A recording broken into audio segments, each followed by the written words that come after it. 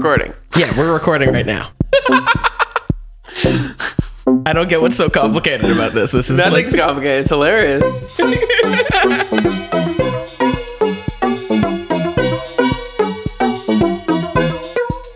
This is Michael Lipton. And this is Josh Lipton. And welcome to another great episode of Just Talking. Just talking. All right, so this week we've got, as always, quick hits coming. After that, we'll be talking about the new Royal Blood album, Typhoons. We'll have a very stupid conversation. Very stupid. I've come up with this one. I think it's pretty dumb. We'll have a discussion about whether the internet has turned life into a game. And then we'll talk about our movie, which was The Lighthouse. But first, as always, we've got quick hits. Josh, what's going on in your life? Okay, so honestly, I have been a terrible sports fan lately. Oh. I have not followed any of the World Cup. I didn't watch any hockey. I have barely watched the Blue Jays. Basically, I've gotten very lucky. Actually, I was going to say every time I turn on the Blue Jays for a minute, Light hits a home run, but I feel like that's just like every minute. Yeah, it's you have a good chance. Very hard to not see him hit. But I've probably watched like 20 minutes of Blue Jays over the last 2 weeks. I've watched zero of the NBA playoffs. Yeah. Just a bad sports fan. I was watching some of the I've been watching Blue Jays games. I've been watching some of the Suns Bucks. I'm cheering. I don't know. Who are you rooting for? Because I'm cheering for the Suns. I'm cheering for Chris Paul. I actually don't like the Suns, but I love Chris Paul. So I'm like, what? Is it like, do you not like not that Booker or Aiden? Or? Not that I don't like the Suns. I don't. You know where there's like a not negative? It's like, did you like the movie? I did not like the movie. It's like, I don't like the Suns, but I don't dislike the Suns. Okay. They're like a neutral team to me. But you like Chris Paul. But I like Chris Paul. So they're like, I have the same feeling about the Bucks. Like earlier in the series or earlier in the playoffs, I said I wanted the Suns versus the Bucks because I dislike almost every other team. Yeah, I was like, these are the two teams I dislike the least. I have neutral feelings on them, and I like Chris Paul, so therefore Chris Paul. I don't know if we've discussed this on the pod, but when the Nets and the Sixers were each eliminated, so happy. Hate both those teams. Okay, I wanted the Hawks over the Bucks. And I mildly, they're like, the Hawks are neutral-ish, but they're like less than the Bucks. I'm more okay with the Bucks. I like Trae Young right now because the way that he treated New York was just stellar. You know, it's you love to see it. Yeah. You'll love to see it happen to New York. You like to see more what he did to the other team than like, I don't particularly like Trae Young himself, but I like that he beat teams I dislike. Yeah, well, it's also some of the I don't think he was a villain until New York made him a villain, but the second that New York made him a villain, he really accepted the role. In. Yeah, he leaned in. Like a couple of the moments. Did you see the one where he it was against the Bucks? It was in a game that they won, I think. He crossed over against Drew Holiday, and he got so open right behind the 3-point line that before he even took the shot, he started shimmying.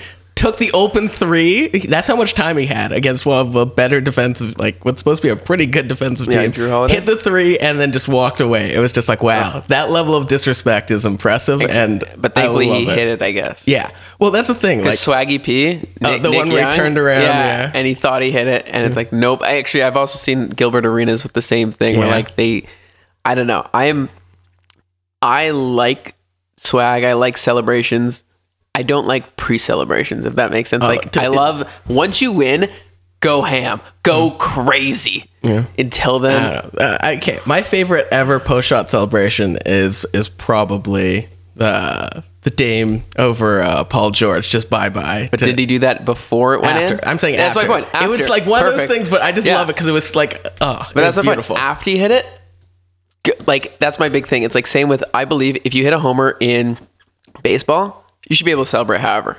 I hate these things. Oh, you over celebrate. It's like he hit a home run in a big moment. Like he should be celebrating. You know how you stop him? Don't throw a pitch at him. Just don't let him hit a homer. That's like the answer. Like to me, but I also think if a pitcher strikes you out, he should be able to celebrate. Yeah. It's like, don't do it before. Like that's my big thing. Yeah. Or in a blowout. I don't know. think- In a blowout, I also feel like it's useless. Like I've seen, maybe it's more in football, but I've seen like a guy, you're losing 37-0 and then you score a touchdown. And so it's 37-7 and he's going with the greatest celebration ever. I'm like, you're still losing by a huge margin. Yeah. Good for you though. Just like in those situations, hand the ball to the ref and get to the line, I feel like. But yeah. Here's the thing. Do a lot of hitters have issues with pitchers celebrating, or is it really just pitchers have issues with hitters celebrating? I've seen it both ways. I've seen hitters get really pissed when a pitcher. In fact, I think hitters celebrate more, and it's more celebrated and okay for a hitter to celebrate. But I think their celebrations are also bigger, like because they have a bat in their hand. You can flip the bat. You can you're walking, you're cheering. When a pitcher strikes out, yes. And that's the only one who's got like a major one, but who is it again? Sorry, it's he used to be on the Rays and now he's on the Twins, and I only know this because of fantasy. I can't remember his name. Anyways, it's the guy who does the bow and arrow. Yeah. But he I don't know. I've seen pitchers strike someone out and then like get pumped, just like pump their chest and walk towards the thing, and like the hitters like with the. Getting all peeved. It's like, dude, like chill. You got shown up. Just deal with it. But I don't know. I feel like it's mostly pitchers getting mad at hitters, and then pitchers. But I feel like they're really mad at themselves. Like this is my honest opinion. I don't know. If you're mad at yourself, don't throw at someone. Then that's like but this is the thing. I honestly believe this about like most people. Like if I'm angry, it's typically not. Sometimes it is at someone else, but lots of times. I'll screw something up, then I'll just be angry, and then I'll be angry at someone else, and it's like, but really deep down, I'm like, it's not about you, it's about something else. I feel like it's the same thing. The pitcher's just like, fuck, why did I throw that pitch? God damn it! And then he's like, he doesn't want to blame himself and beat himself up. You gotta have a short memory, so he like passes that blame on to the hitter. That's my opinion. He's just doing his job. You want to talk about pitchers and substances, sticky stuff? Sure. All right. Sticky stuff. We're talking weed then, right? Sticky, icky. No, I'm kidding. We were talking about illicit substances, but not those ones. Yes, I know. So, spider tack, rosin, all these things which have been, let's just admit, it's been around in the game, and it's just been accepted, and the league's done nothing about it for a long time. I don't know how long, as long as this stuff has been around, and now baseball's enforcing this stuff. How do you feel about this change to, not to the rules, but to the enforcement of them? I personally think that enforcement was too lax before, and I think it might be we're swinging the other way too much. I mean, there's no doubt. I think we need to curb the more extreme forms of foreign substances. Yeah. Like if they're putting spider tack, really, is or suntan lotion or this or that. Yeah. But some of the stuff, it's like a pitcher was talking, I can't remember who, but they're talking about how, like what if you're allowed rosin, but what if your rosin mixed with your sweat and now suddenly it's too sticky? It's like, how do you measure this stuff? And there's like these fine lines where there are not obvious things. To me, there's gradations of it. Yes, there's gradations where, like, to me, like most things, it's the cover up is worse than the crime. Where what's the Twins? Michael Pineda had like pine tar on his neck that he was hiding. Yeah, I remember that. It's like if you're like, hey, here's rosin. I'm using rosin. It mixed with sweat. I'm like, cool. Like that should be completely legal. Or like someone said, oh, what if you have pine tar on your hands from your bat? Like to me, it should be like anything natural is allowed, and everyone knows like he's got rosin, he's got sweat, but you can't like hide something under your brim. You can't hide it. It's like it should be like everything out in the open, and then just be like, okay, that's allowed. Yeah. Like if it just happens that you get better grip on the ball because you're more sweaty, or you have like whatever, then that's not a big deal. Or you got a little bit more pine tar on your hand. Like it is what it is, but there shouldn't be true foreign substances that aren't like. Why would that naturally be on your hands? So that's my opinion. Is I think it's more about the cover up that's worse. Yeah. I do agree with you that we've swung a little bit the other way. Because did you see the game where Scherzer got searched 3 times? That was crazy. In 4 innings or something like that. That was crazy. It was insane. Okay, speaking of people getting peeved for no reason. So then Scherzer was screaming out to the other manager. And the other manager was Girardi or something like that? Yeah, and the other manager, Girardi was pissed that Scherzer's screaming at him. I'm like, he has every right. Like, you just had him searched 3 times. And each time he's like, nope. Like, I actually feel like you can call them once. That should be the rule. Like you get one, or like challenges, give them two per game. Yeah. And after that, like you don't get any more, no matter what. And then yeah, sweet, bring out the pine tar, bring out the rosin. Okay. I feel like the should be able to, if you're just like have a bag of it on your thing that's labeled in big bold Comic Sans font, sticky stuff. So just like with football, how in the last 2 minutes the refs have the right to make it, but you can't. Yes, if they really suspect it, sure, but like you should only get one or two. Like I think 2 challenges and then everything else. In fact, maybe even just one. I'm okay with just one because I'm like because one 3 was fine. Excessive. 3 seemed crazy. 2 seems like a lot. Just as well. Stupid. Yeah, you should get 1, and then after that, it's up to the umps. I do also kind of, for the pitchers who have been using it, I kind of feel like, okay, for them, 2 things. One, before this season, they knew that the MLB wasn't enforcing it, and they knew that it gave them an advantage. That pop sound was really nice. The opening of that ball. It's just a satisfying sound. Fine. Can we take a short break to talk about pop on pop? Okay. Okay. I'm convinced. I don't drink a lot of pop. I drink a lot of SodaStream though. But there is something so nice about opening a can of, I had La Croix the other day, and just that nice crisp, like it's beautiful. And same when I open the bottle of SodaStream and all that. And it, to me, you know the thing about toothpaste? Yeah. How we like the way it feels. Foams up and foams up, right? Yeah. It doesn't actually have to foam to clean your teeth, but scientists added that because they knew that it would feel better. It's satisfying. Yes. And when you can actually have toothpaste without that in there, and I've done it before, like Aaron had, this is a natural toothpaste, and it feels like shit. It's like, it doesn't feel good to brush your teeth. There's something so satisfying about that foaming. It feels like you're cleaning more. Same with like when soap suds up a lot. I actually have a body wash right now that I really like the scent of the body wash, the cleaning aspect, but it doesn't have, I think it's sodium lauryl sulfate is like the most common foaming agent in like body washes. Mm-hmm. I always feel like by the time I'm like getting to the last bit of my body, that loofah's like running a little dry just because I want to use a loofah to clean? I use a body wash on a loofah. Interesting. I'm just body wash on the hand. But I feel like the loofah kind of works as the fudge capacitor from it acts as a body wash capacitor because you're only giving off so much from the loofah at one time, whereas my hand, I feel like that's both my storage and my usage. I feel like I feel like there's a problem with that. I feel like I'll use too much at first and then I'm running dry near the end. Maybe I like it because to me I'm like, why am I like, I don't know, the loofah, is it dirty or do you clean the loofah? Like, I don't know, like my hands are definitely clean when I'm cleaning my body. Yeah. I also feel like the loofah exfoliates a bit. That's for sure. I mean, I don't use people who use like the really natural type of loofahs that are like a little rougher. I'm just Well, I use an artificial one. What's it called? A pumice? Oh yeah, I have a pumice stone. Yeah. I mean, when I was running, I would use it more because now I'm like, I don't need to pamper my feet. But when I was running a lot, I was like, my feet were getting sore, so you need a little bit there. But I'm convinced like soda pop and all these, like the opening the can is, I want to say half the joy, but like a good third. It feels really nice. And I'm like, is that why we like bubbly things? Just like, is that... I think it's also the sensation on our tongues. We like that. That's for sure too. But also, I this really bottle like has a different type of open. It's like a pull tab open.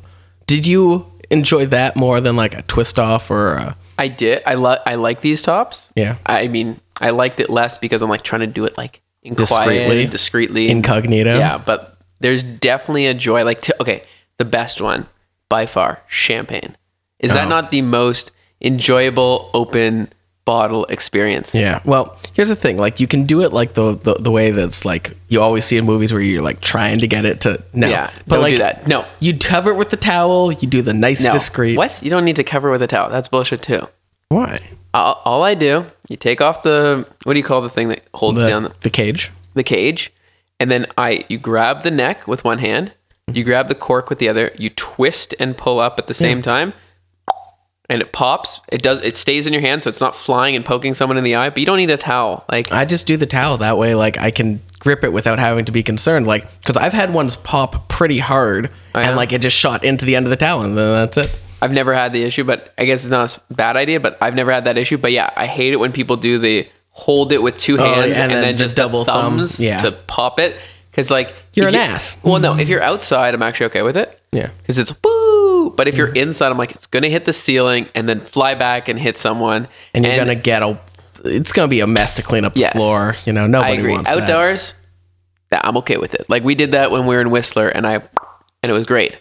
But otherwise, no. And also, I'm always afraid if you do this, like your grip is actually in the wrong spots, and it's gonna like fall out under you. I've seen people. You need some spider tack to get that grip up. You need grip, exactly. That's the sport where you do need some foreign substances. Yeah, you're gonna have the umps coming out of the champagne opening, just being like, "Hey, what's that?" Nothing. Guy's got a little spot on the back of his neck, and those sommeliers. Yeah.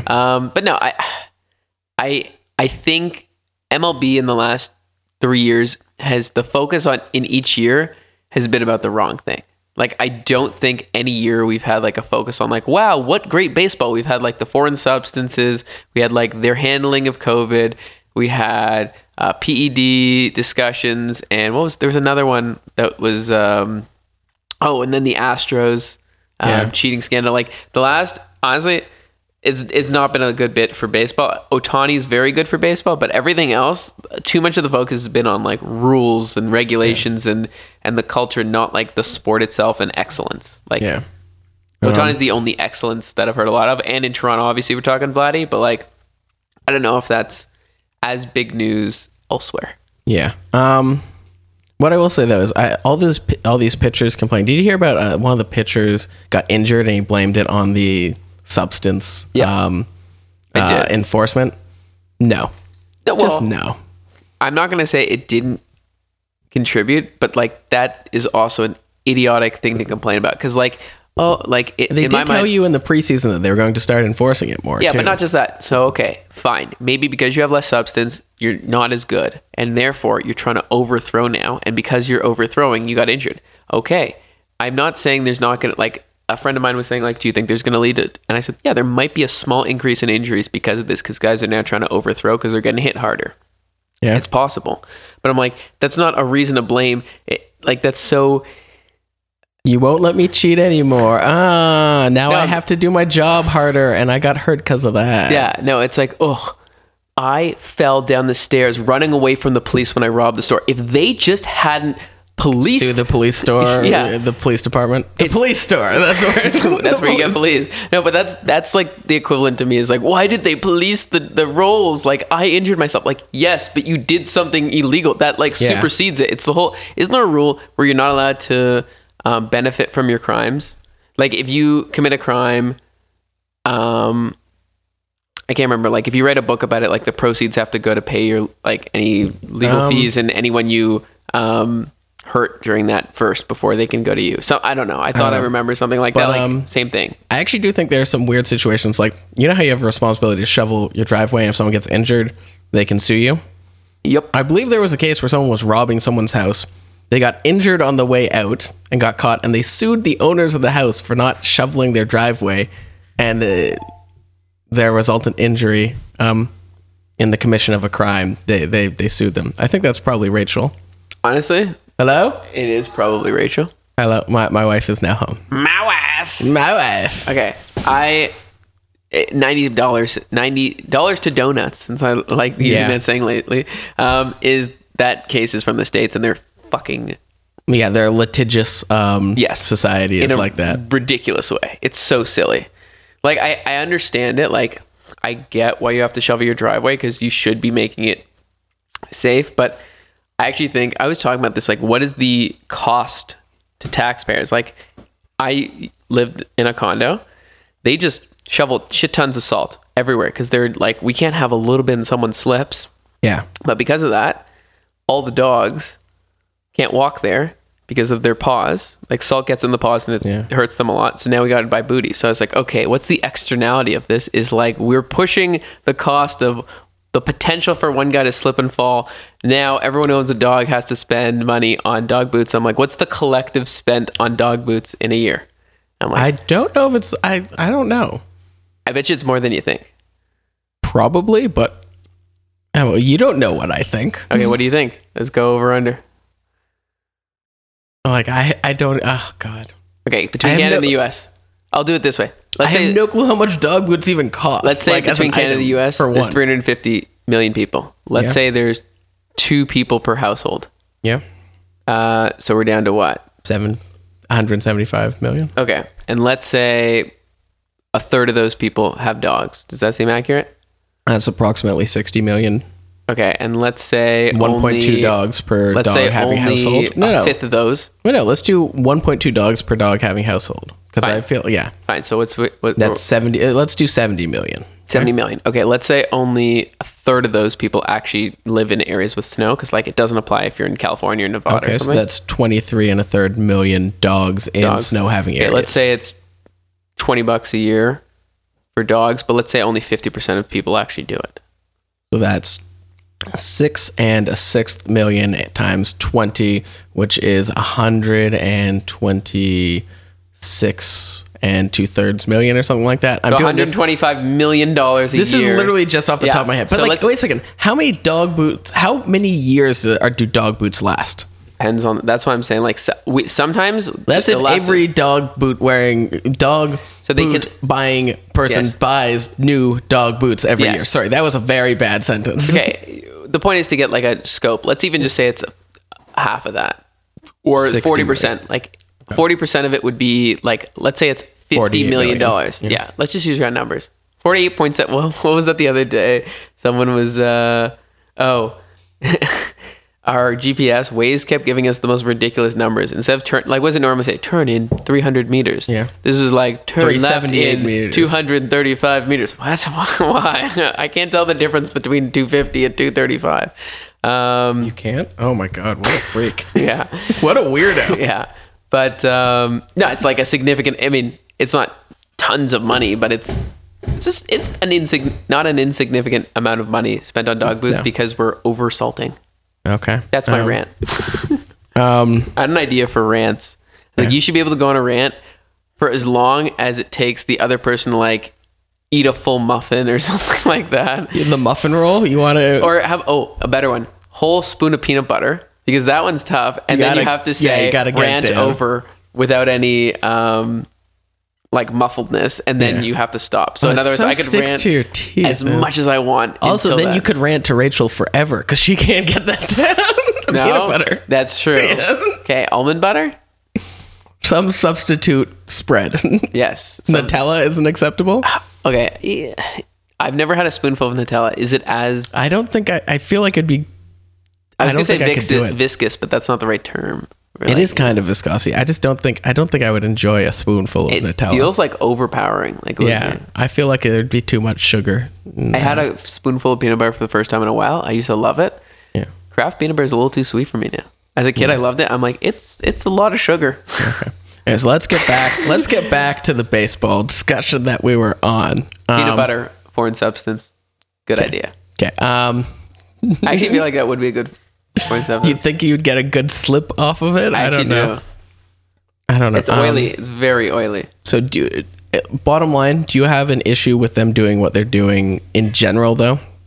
With enforcing this now? I have an issue with how they're doing it, but I don't actually have an issue with enforcing the rules. Like, to me, 95% of the time, instead of making changes, we should just be better enforcing the rules we already have. Yeah. That should be your first choice. Do you think that this will change the run environment in baseball to any significant degree? No, because to me, there's so many other things that impact the run environment more. So to me, what would impact more? The dead ball, potentially changing the mound height or depth or distance. Rachel's attempt to stealthily get a Bereka there? Yeah. A cheese and olive Bereka was unsuccessful. Womp womp. Well, she got it. She did. Just not stealthily. Yeah. I'm gonna say I know Rachel knows this, but Womp Womp has become one of my favorite just random onomatopoeias to throw into things. I use womp womp a little bit. It's awesome alliteration. It is. Actually, can it be an alliteration if it's the same word twice? Like wonderful whiskey. I feel like it's fine. Cheating. That's alliteration. Yeah, it is alliteration, but it's cheating. You know? Does it rhyme? It rhymes and it's alliteration, but it's lazy. It's yeah, because lazy. I've said I personally don't believe something can rhyme if it's the same word. That's not a rhyme. You can't rhyme grape with grape. That's not a rhyme. That's just a repeat. It's okay. Here's the thing. I think of it as a rhyme, but you're bad at your job.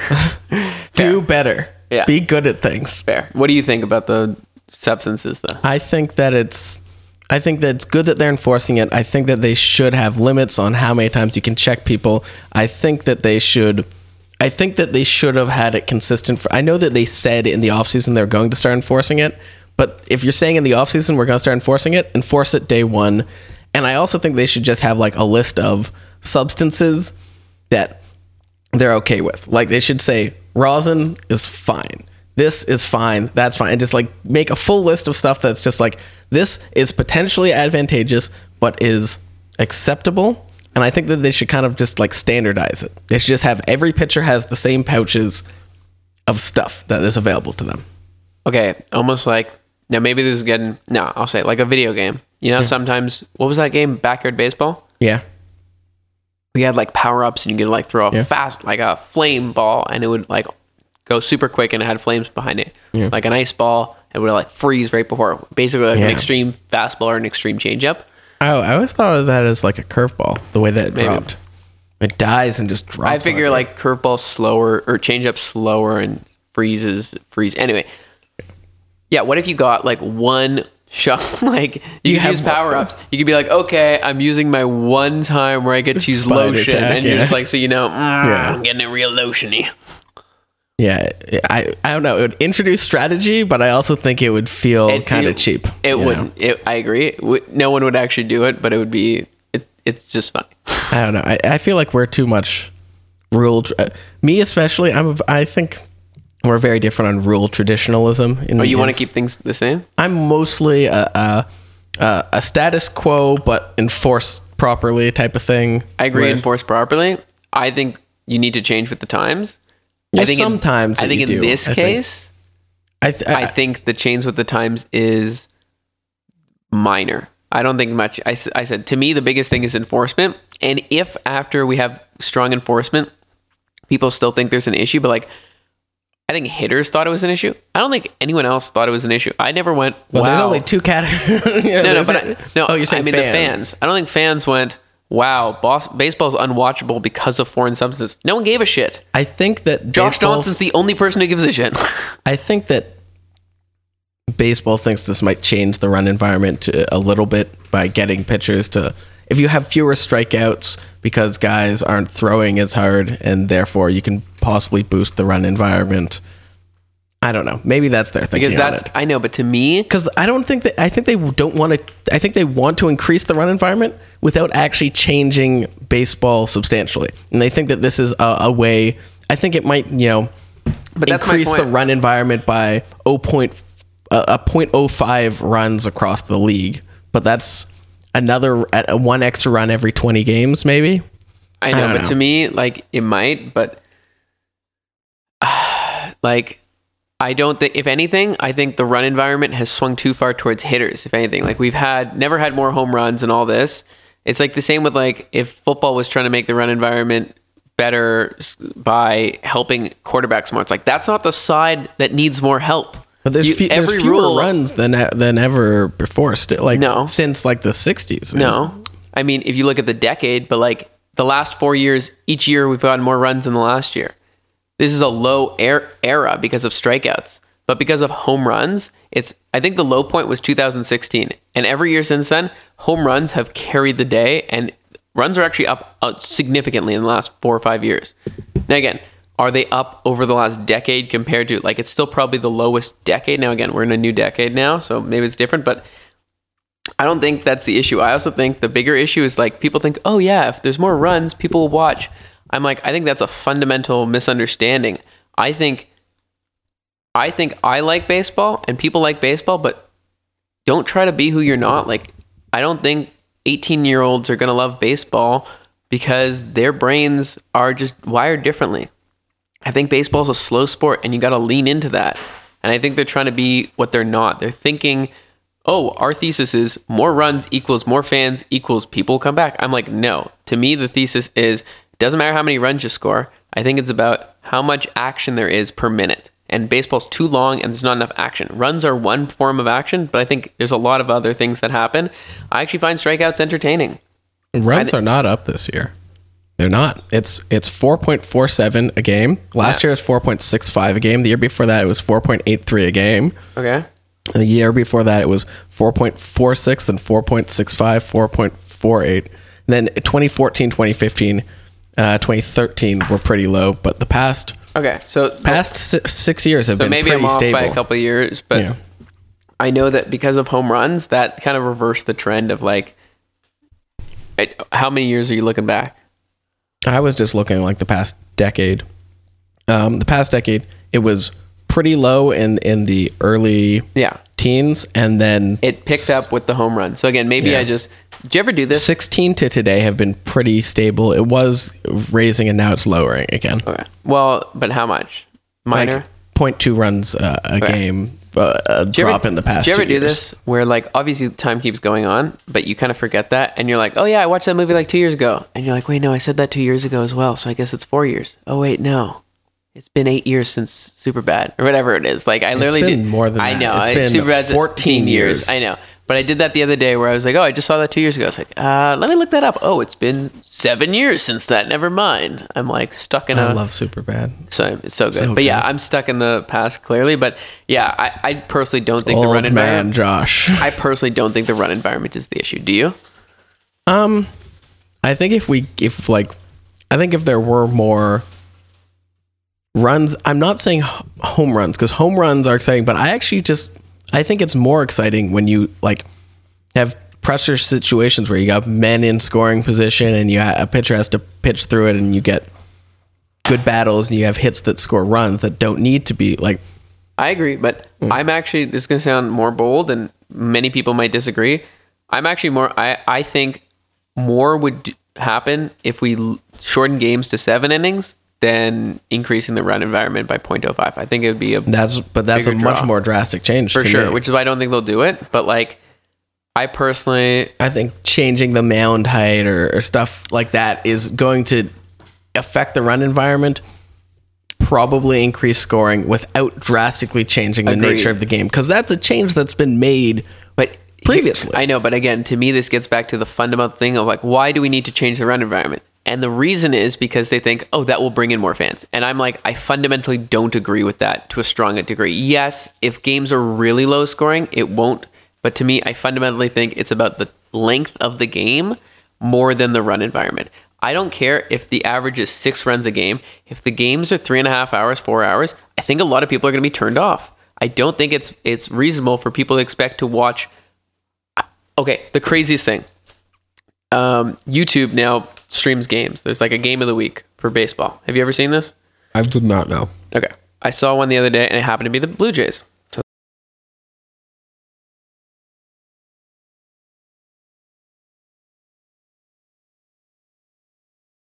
Crashing the game of baseball. Do you ever watch baseball anymore? He's like, well, I mean, for my job. I'm like, yeah, but other than that, he's like, nah, too long. It's like, I know, it's too long. I'm like, what are you doing? It's your job to promote the game of baseball and increase people's enjoyment of the game. That's your description. Because it was the weirdest thing I've ever heard. If they're like, yeah, baseball's just not as interesting. I'm like, why are you get anyone else? Hire us. We'll do a better job. Yeah, it was. Well, I will say though, it was pretty funny. It was pretty funny. But yeah, they were like, and then one guy was like, I watch a lot of baseball. He's like, what's a lot of baseball? He's like, I'm on like the 5 streams at a time.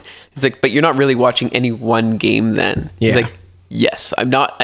And that's the point. I honestly think it's like he's watching the NFL Red Zone version. Literally, I don't think anyone watches a full game of baseball anymore. Puppy watches a full game of baseball, falls asleep for 60% of it. Like, who is actually, and this is my point. I like baseball. I love baseball.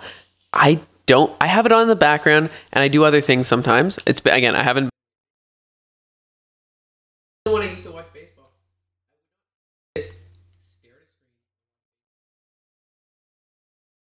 things in between. What do you think of a pitch clock? I'm okay with it, but again, like it's got to be reasonable. Like I don't know. Well, I just want to prevent. Yeah. Again, I just fundamentally don't think. Yes, there are people who take a long time, and that's boring as fuck. Yeah. I think to me, the goal is get rid of the really, really boring stuff, and that will help a little. But to me, I'm like, I think they're trying to like, you can make changes around the margins, but like at the end of the day, it's still baseball. And like, it's not for everyone. And we need to just admit, I want to keep baseball as baseball while still trying to. We also need to say quality of it. It's not going to be for everyone. We're not going to be like, the reason why NBA is to me the hottest sport, and like if I had to buy stock in one sport, it would be NBA way over NFL for health reasons, as well as the fact that they have the young generation. Like the youngest generation loves basketball way more than any other sport. Yeah, there's a point every 7 seconds. Yeah. But not just that. It's watch the highlight reels. Yeah. And they're way more entertaining. Like a baseball highlight reel is like a guy had a homer, a guy got like, I don't know. It's not as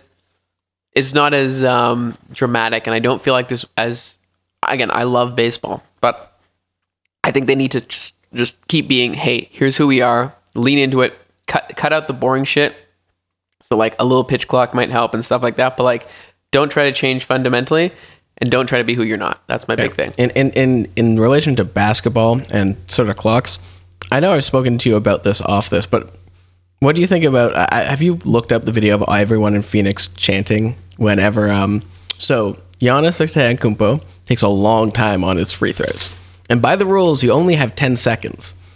So now the second that he gets his ball, every single free throw that he shoots, everyone in the stands in Phoenix, I think it was also somewhere else, starts counting up to see how many seconds it takes him to essentially try and shame the refs into hitting him with a 10-second violation. And they get to like 13 and 14 pretty regularly because he takes so fucking long to shoot a free throw. A free throw. I know. It shouldn't be 15 seconds between free throw shots. It's the same as though like 3 in the key. Like if you ever watch a game, like 3 in the key is violated all the time. Yeah, but the refs still aren't calling it despite all I know. Of this. Also, 10 seconds is holding in football.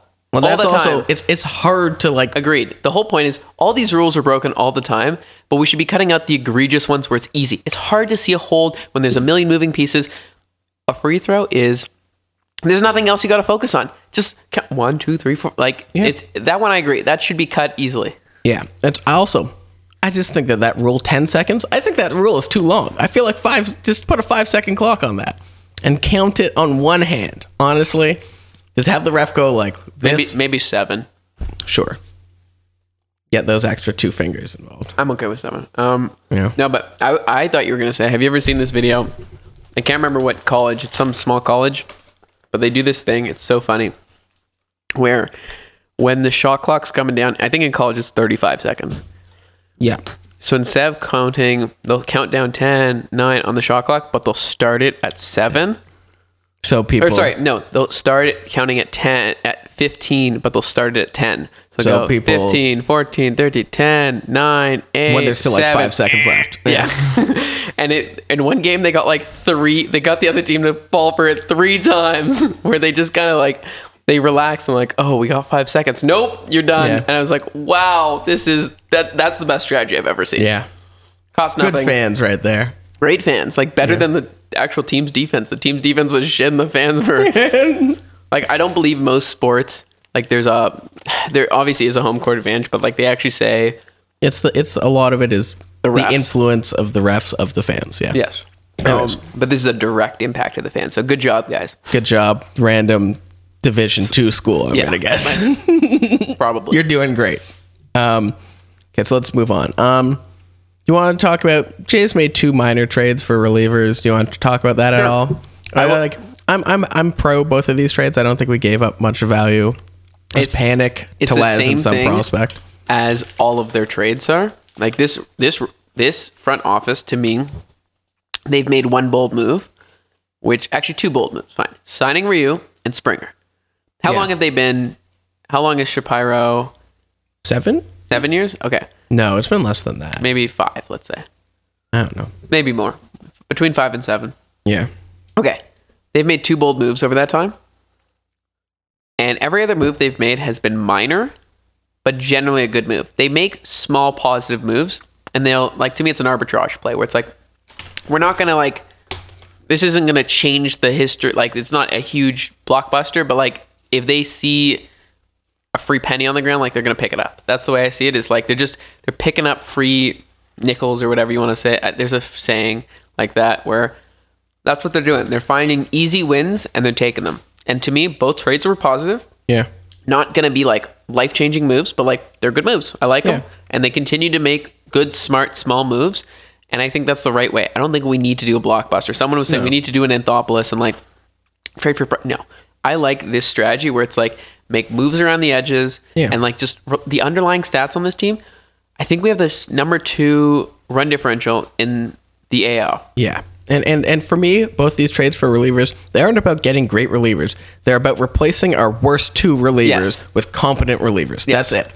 Just get rid of the worst offenders of our bullpen. We have a way better run differential than the Rays or the Red Sox. And to me, that means like the team is... We've blown a couple really silly games. We're like, oh, we're up by 5 in the 9th. Oh, and we lost it. We had like 7 of those. What was the one where Chatwood like walked in? But that's the point. Like 4 straight walks or something like that. You get rid of a couple of these, and you just obviously like you just say regression to the mean. You just say, okay, the bullpen's like average from here on out, and like I think it makes a big difference. Yeah, I think the team is. You don't want to go all in case something goes wrong, and you don't. Make the playoffs, but like this is the right kind of move to me where it's like low risk, medium upside reward. Because like if you do make the playoffs, it's much more valuable.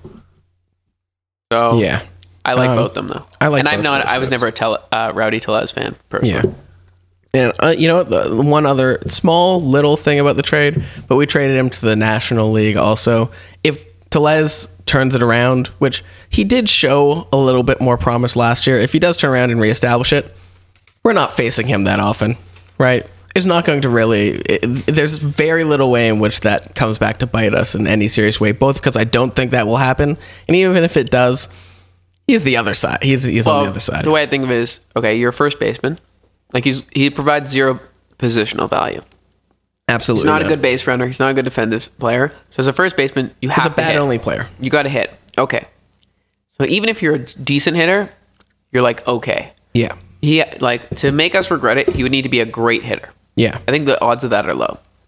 Let's say he does have 1 or 2 good years. Like Justin Smoke had like a couple really good years. I don't think whatever team traded Smoke, like Seattle, I don't think they ever went, oh my God, we lost Smoke. He had 3 great years. Yeah. But like, it's still like, they're not so great that they're going to, oh my God, this made a day. Like, that's the point. He could have a really good year for the Nationals, and we wouldn't blink an eye. It's unlike... It was the Brewers? Or sorry, Brewers, I mean. Yeah. Sorry, you said National League, and in my mind, I went Nationals. I'm just also going to throw this in there. I always liked Justin Smoke. Played good defense at first, had, a positive bat, plate discipline was... Switch hitter. Yeah. I always never heard I don't remember hearing anything bad about him ever. Justin Smoke. Good memories of him on the team. Okay. I thought of this a while ago. Now, it's not Justin Smoke, but I always wanted, there's a Hall of Fame. Yeah. I want there to be a Hall of, like, great. Like, players who are, like, they clearly are not Hall of Famers, but they're, like, good for you. You know what I mean? Like, either they had a great game, they had a great season, like, celebrating greatness, but not excellence. Like, to me, like... I'm trying to think like Blue Jays players, but like to me, I'm like, I don't know, like, is Aaron Hill like he was very good for a decent amount of time, like, or like Sean Green. Like, I'm only thinking Blue Jays right now. Yeah, but I'm thinking like there's got to be guys that you're like that was really good, or even like again to me like celebrating like a single event where you're like, hey, remember that one game where Brandon Morrow like struck out 17 guys? Like that's BJ a great Upton's game. 0 pitch save. Yeah, that we were there for. That was a great moment.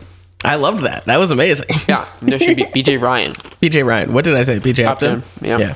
It's weird that we had 2 BJs on the team. On the BJs, Yeah.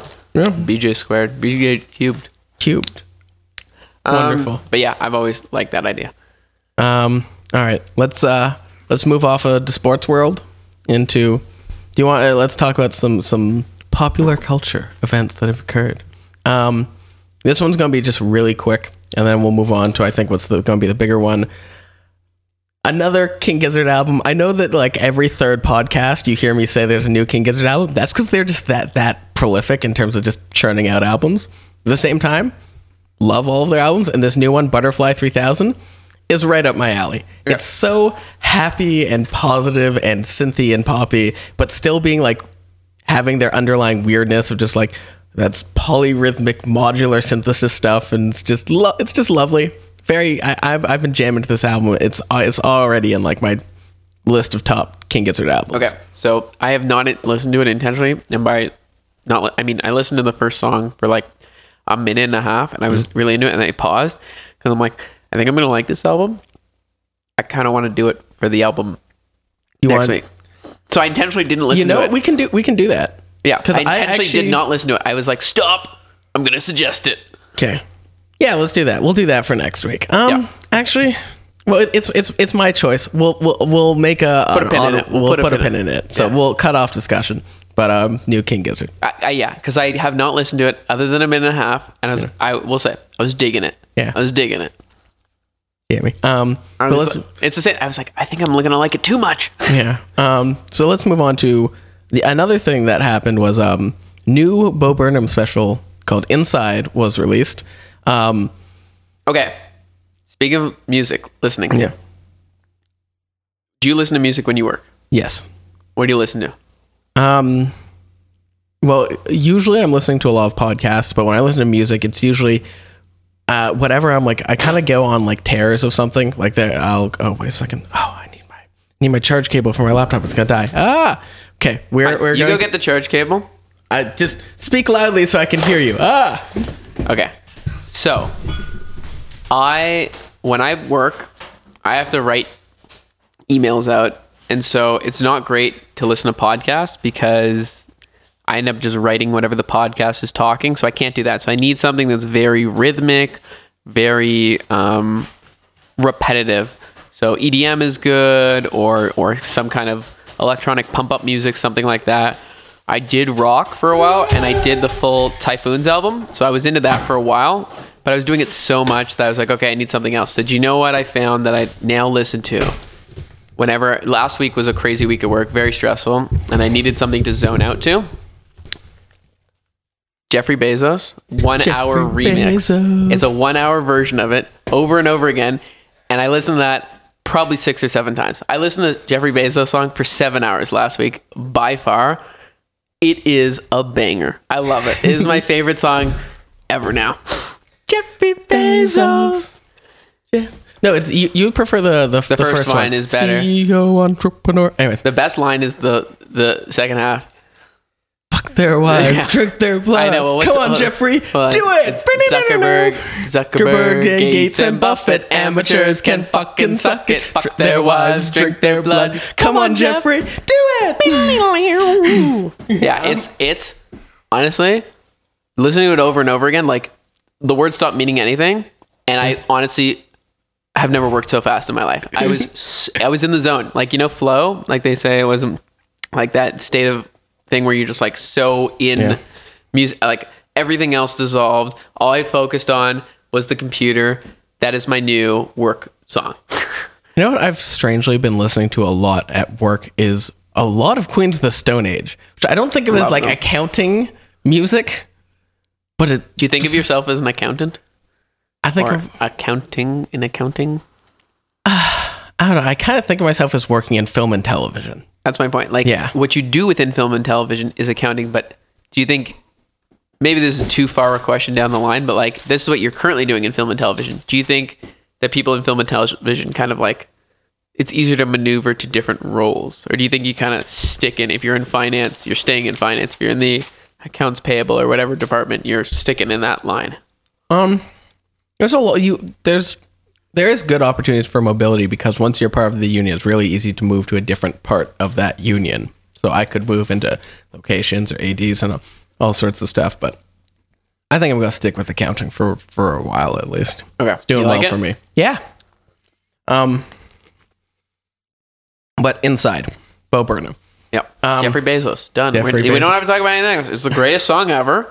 Listen to Jeffrey Bezos. Jeffrey Bezos 1. And 2. 2's good. And 2's good. 2 I always find funny because this is such just like, congratulations. It's like, you became the richest man. Good for you, fucker. Well, he did. Yeah. Then, first of all, have we ever seen a more change in the richest man in this year? Or like the last 12 months? It was like someone else, then Bezos. Then Musk, then Bezos. Musk, then Bezos, then Bernard, who owns LVMH, and then I think it's back to Bezos. Like it's like 7 changes in like it was a lot of changes. Yeah, turnover at the top. Yeah, and not just that, like Musk and Bezos were like way down the list. It wasn't like 1 and 2 flipping. This was like Musk like 2 years ago was like number 50. Oh wow, so far down the list. Yeah, only the 50th richest man in the world. Poor Musk. Yeah, what a loser.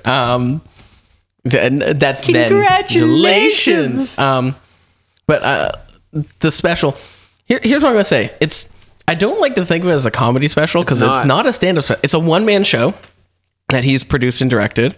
So I don't think because I was thinking about where is this in terms of like great stand-up specials, and I don't think it's fair to do that to other specials because as much as other ones are great, I don't feel like it's competing on the same level. Okay. To me, it's an exploration of one man's journey who happens to be a comedian through COVID. Yeah. To me, that's all it is. It's like, it is not a comedy special. He happens to be a comedian. And so that's how he expresses himself it's like a vlog. You know, people were like doing daily vlogs and like, oh, this is me and through COVID. It's like, this is how he got through it. And it happened to be by creating short, funny skits, but some of them aren't funny. Some of them are like deep and touching, and some of them are deep and touching and funny, and some of them are just funny, and like some of them are meaningless. But like, that's how I saw it. Unpaid intern. Yeah. That one's pretty meaningless, but pretty fun. But that's why, to me, I very much enjoyed it. Because to me, it was very much about like, to me, it wasn't about the song. It was about his journey through COVID. Yeah. And like learning more about himself, his anxiety and all that stuff. I do think it was one of the, I don't know. I think it's maybe the best new thing that I've seen from 2021 in terms of like film television. Have you seen Loki? I have not seen Loki yet. I like Loki. Okay. Yeah. I don't know if I like it better than Inside, but I like it a lot. All right. You got anything else in terms of quick hits, or let's? No, I think that's everything. All right. Let's move on to a jam session. Jam session was the album was picked by you. Yes, Typhoons by Royal Blood. We've seen Royal Blood. Saw them open for Queens of the Stone Age when they were excellent. They were amazing. Big fans. That was after their second album, which was not as good as their first. Not as good as their first. Had mostly the same sound, but just not as good songs, I guess. Okay, so I'll say this. Their first one was amazing. Yeah. The second one, I don't think it was as bad as I originally thought. It was disappointing because it didn't take a step forwards. Yeah. But it was still very good. It was just treading water is what it was. But to me, that's the point. Like, it's treading water. But if you're great, to me, I think the biggest difference was like expectations. Because then after listening to Typhoons, I went back and listened to the second album. Same. And I liked it more. Yeah.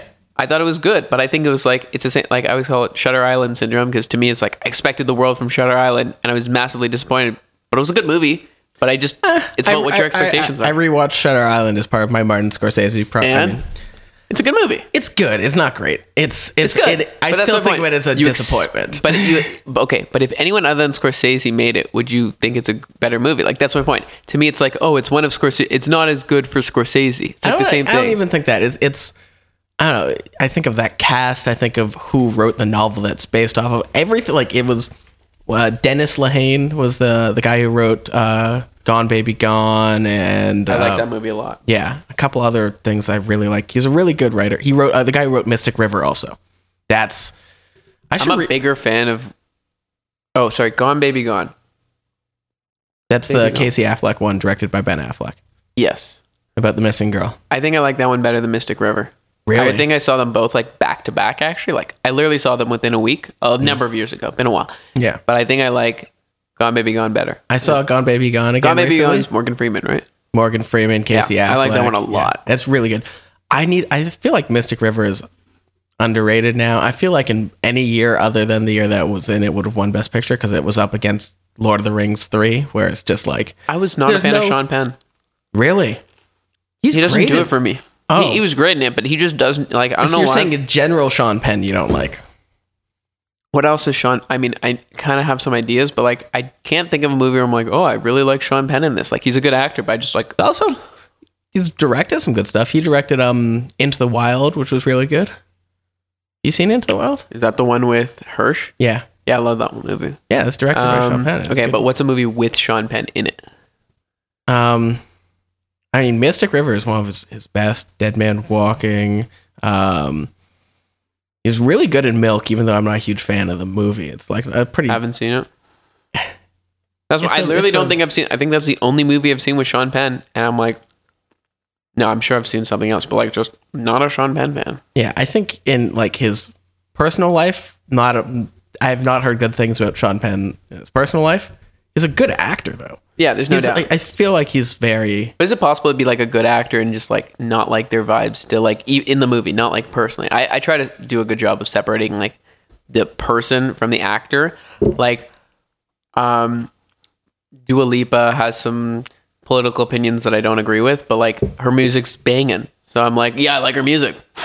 You know, I try to separate those. I don't know anything about her politics, and I think I'm gonna keep it that way just because I like her music. Yeah, that's the point. Yeah. But I think everyone should. Like, again, bold opinion. I think I've said it before. It's like the art and artist, keep them separated. Well, yes, but you gotta keep them separated. You know what I'm going with? What? R. Kelly. Oh, like he's got one good song, so it's easy to disown him because of his actions. Michael Jackson probably did some bad stuff. I don't know exactly, but like if I'm betting, probably. But he's got too many good songs. So you got to separate it. You can't erase that discography. Yeah, if Dua Lipa had, she was just like okay, like who's an if she was Carly Rae Jepsen and I disagreed with Carly Rae Jepsen's, I'd be like, okay, I cannot listen to Carly Rae Jepsen anymore. But like if I really like your songs and you're a really good artist, I think you got to do like really bad shit for me to like.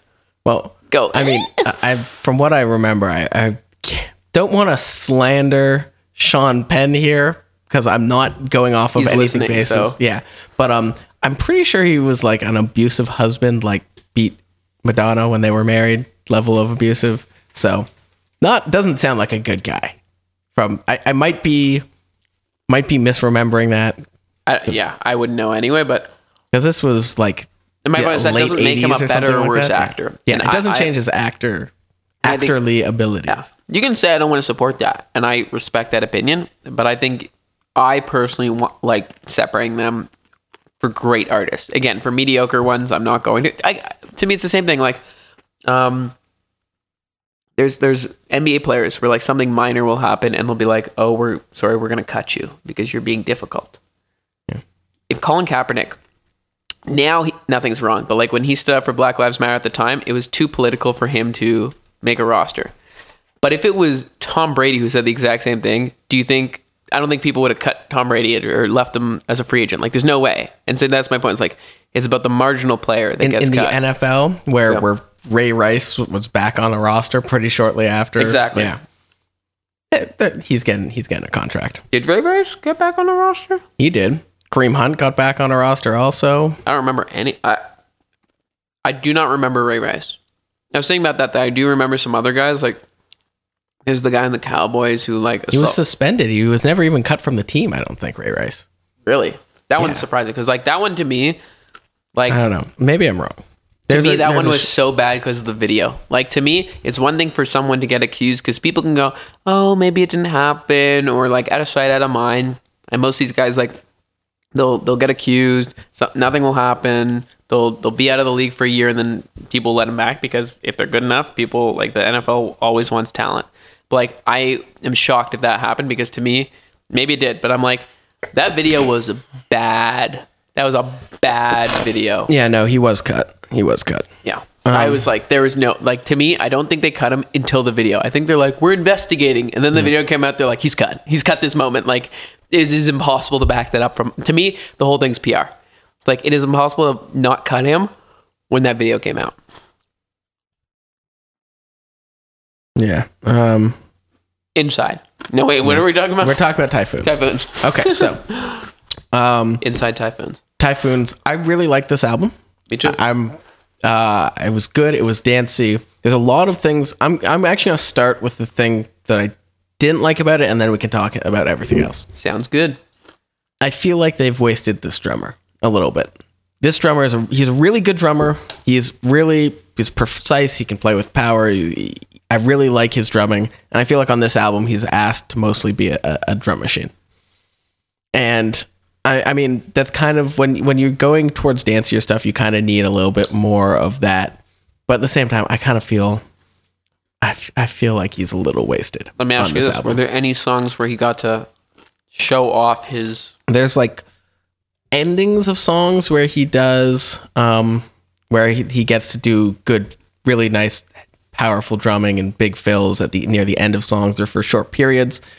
But I listened to both of their previous albums as well. They're self-titled and How Did We Get So Dark?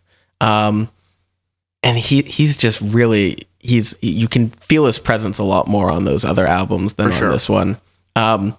That's pretty much my only complaint about this album. That and there's like little things where I just feel like some things like reminded me too much of other stuff. Like Boilermaker, it's a really good song. The second I heard it, I was just like, this sounds like The Way You Used To by Queens of the Stone Age. Oh yeah, it does. Yeah. And actually, I looked that was up. actually one of my least favorite songs on the album. It was too, not because in and of itself, I thought it didn't belong with this album. If that makes sense. I thought that song was... It was the first song that they made for this album. And you know who produced it? Yeah. Josh Homme. There you go. Like that's my point. To me, the rest of the album was more dancey, and that one was more classic rock. Yeah. And so that one it was like pop rock still a little. Yeah. But I thought that one stood out in a different way. That one in the last song, which was more of a ballad on the piano. Ballad, yeah. Which again, didn't dislike the song. I didn't dislike either song. Both songs are good. To me, I was more like, I thought all the other songs were very tight in their styling, and I thought those two were varied significantly from the rest of the album. They strayed from the general vibe. Yes, but again, still like them both in and of itself. Like I think it's about when again I tried to do what you were doing. Normally, I just listen to songs. Yeah. This time, I would just listen to the full album. Yeah. And so those two stood out. And in fact, I often skip the last one because again, if I'm working, it was going like, and I'm like up, and then it's like the ballad, and you're like, it brings down the energy too much. But it's a good song in and of itself. I feel like all we have is now. I feel like we need B-sides again. We need singles with B-sides so you can throw this. Hold on. Did you listen to? So the last two songs, the other two songs that weren't on the standard edition of the album were Space and King or something like that. Yeah. King didn't do it for me. Okay. Space, loved it. It was a great song. Yes. I thought Space should have been on the album. Space was dope. Yeah. Space is also produced by Josh Homme. That one was great. Yeah. And I feel like I was going to say this. I've been listening to some of their stuff, and there's moments where you can hear both in like the riffs and in his vocal inflections. But wasn't the lead guy, Mike Kerr or whatever his name is, I think? Yep. He really, really wants to be Josh Homme. You can hear it sometimes in the riffs that he plays and in his vocal inflection. He just wants. I don't think there's anything wrong with like emulating. No, especially when it's like, I'm just going to say, Queens of the Stone Age is kind of like my idea of what a modern hard rock band should be. Love them. I kind of can't wait for them to do another album. Same. Are they like the prime example of hard rock in the modern? Yeah, I don't know if I'd say hard rock, but they're definitely like, they're not soft rock and they're not pop rock. They're pop rock without being like, to me, they're heavier rock without being hard rock. Yes, maybe heavier. Yeah. Because to me, it's like, someone was like, oh, the number one rock band in the last 5 years is Imagine Dragons. I'm like, that's not rock. That's pop. That's pop that happens with to play guitars. Instruments. Yes, guitars. Like, to me, they're just rock. Queens of the Stone Age is just rock. Yeah. These other ones that say they're rock are not real rock. By that definition, does that definition depend on the era? Because are the Beatles pop with guitars or are they rock music to you? They're rock music because I think it does depend on the era. Yeah, I was going to say. But also some of the Beatles stuff is almost like none of it's harder, but some of them there is some like She's So Heavy gets pretty hard, and there are some. Helter Skelter is actually there's some ones with some pretty jamming guitars, but yes, there's also some very. There's some of their stuff is not even rock; it's like straight pop, like Honey Pie. Yeah. You're driving me. It's like a Tin Pan Alley pop song. So I think you can tell. Again, to me, there's no like right or wrong answer. It's like a feeling. But to me, I agree with you. The Queens of Stone Age is also, I love them. Crooked Vultures. Yeah. I wish they came out with the second album. Yeah. Which is Josh Homme. Yeah. But Typhoons. This is a great album. I've been listening to it a ton, and honestly, the like for a while I was thinking about the run from Who Needs Friends through to Either You Want It is amazing, but even the songs like from the start. Yeah. Okay. From the start is interesting. Just great. So you said from Who Needs Friends till Either You Want It. Yeah. That skips Trouble's Coming, which I love, Oblivion, which I love, and Typhoons, which I love. I personally love those. I love Who Needs Friends. Trouble's Coming and Typhoons was a little bit too simple. I was gonna say it's just a little too poppy for what I wanted out of them, whereas like Who Needs Friends through to Either You Want It, I felt like there was some of the more dancey stuff in there, but also there is like Who Needs Friends and Either You Want It are ones that I think of as more classically Royal Blood. Especially Who Needs Friends. To hear, I do love that one, but I'd be curious. So like, what are if you had to choose 3 songs from this album? Okay, my favorite of the dancey ones is Limbo. Same, it's amazing. Yeah. And then maybe the other two, I don't have the track list in front of me, but off the top of my head, I would think maybe Who Needs Friends and Either You Want It or the other. Really? Million and One is also really good. But I really love Who Needs Friends, and Either You Want It might be my favorite on the album. So I love Hold On. The second so last. You gotta hold on. Yeah, that one I thought was a banger. I have another quick opinion about that. So Mad Visions has a really I like Mad Visions too. Good transition into Hold On. Yeah. The transition is great. I do think both songs would be better individually without the transition, and maybe the album would work better without the transition. You think they're just too similar? I just feel like they don't feel like they have their own place. I feel like they move too seamlessly for because that's also the only time that there's like a seamless transition, and it doesn't give either of those songs like a place to shine, I guess. But I feel like what happened was the transition was really good, and they just felt like they couldn't get rid of it because it works too well. Yeah, maybe. Just in isolation. I thought "Hold On" was a fucking banger. So I love. It's like hold on. That's like so that's usually the last one that you listen to on. Yeah, I literally listen to that one. I literally will listen to it and then just cut it off. And it's good. It is great. It's Limbo not though is like Limbo. Also, there's some stuff in some of these things where I'm listening to. I'm like, man, they must have been listening to like a lot of like house and disco stuff, because there's a moment in I think it's in Limbo where you have this piano that's got a filter on it, and then the filter opens up.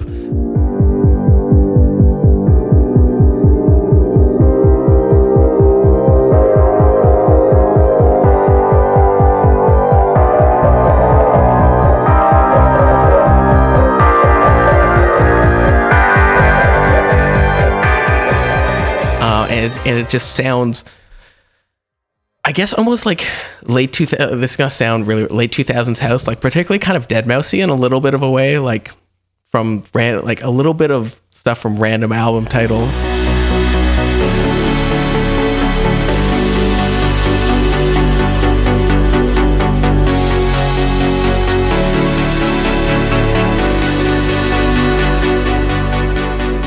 And then there's one of these songs has a break which just made me think of the break in Thriller by Michael Jackson.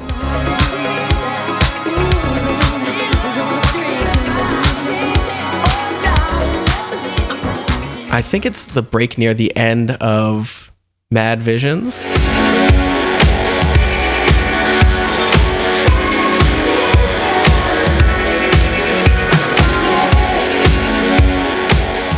Yeah, that break there really reminds me of Thriller. But yeah, I really think Space should have been on this album. Yeah, it's really great. Honestly, if you ask me to pick like my least favorite album song, I think it's All We Have Is Now, which isn't a bad song. Which is like it just doesn't fit.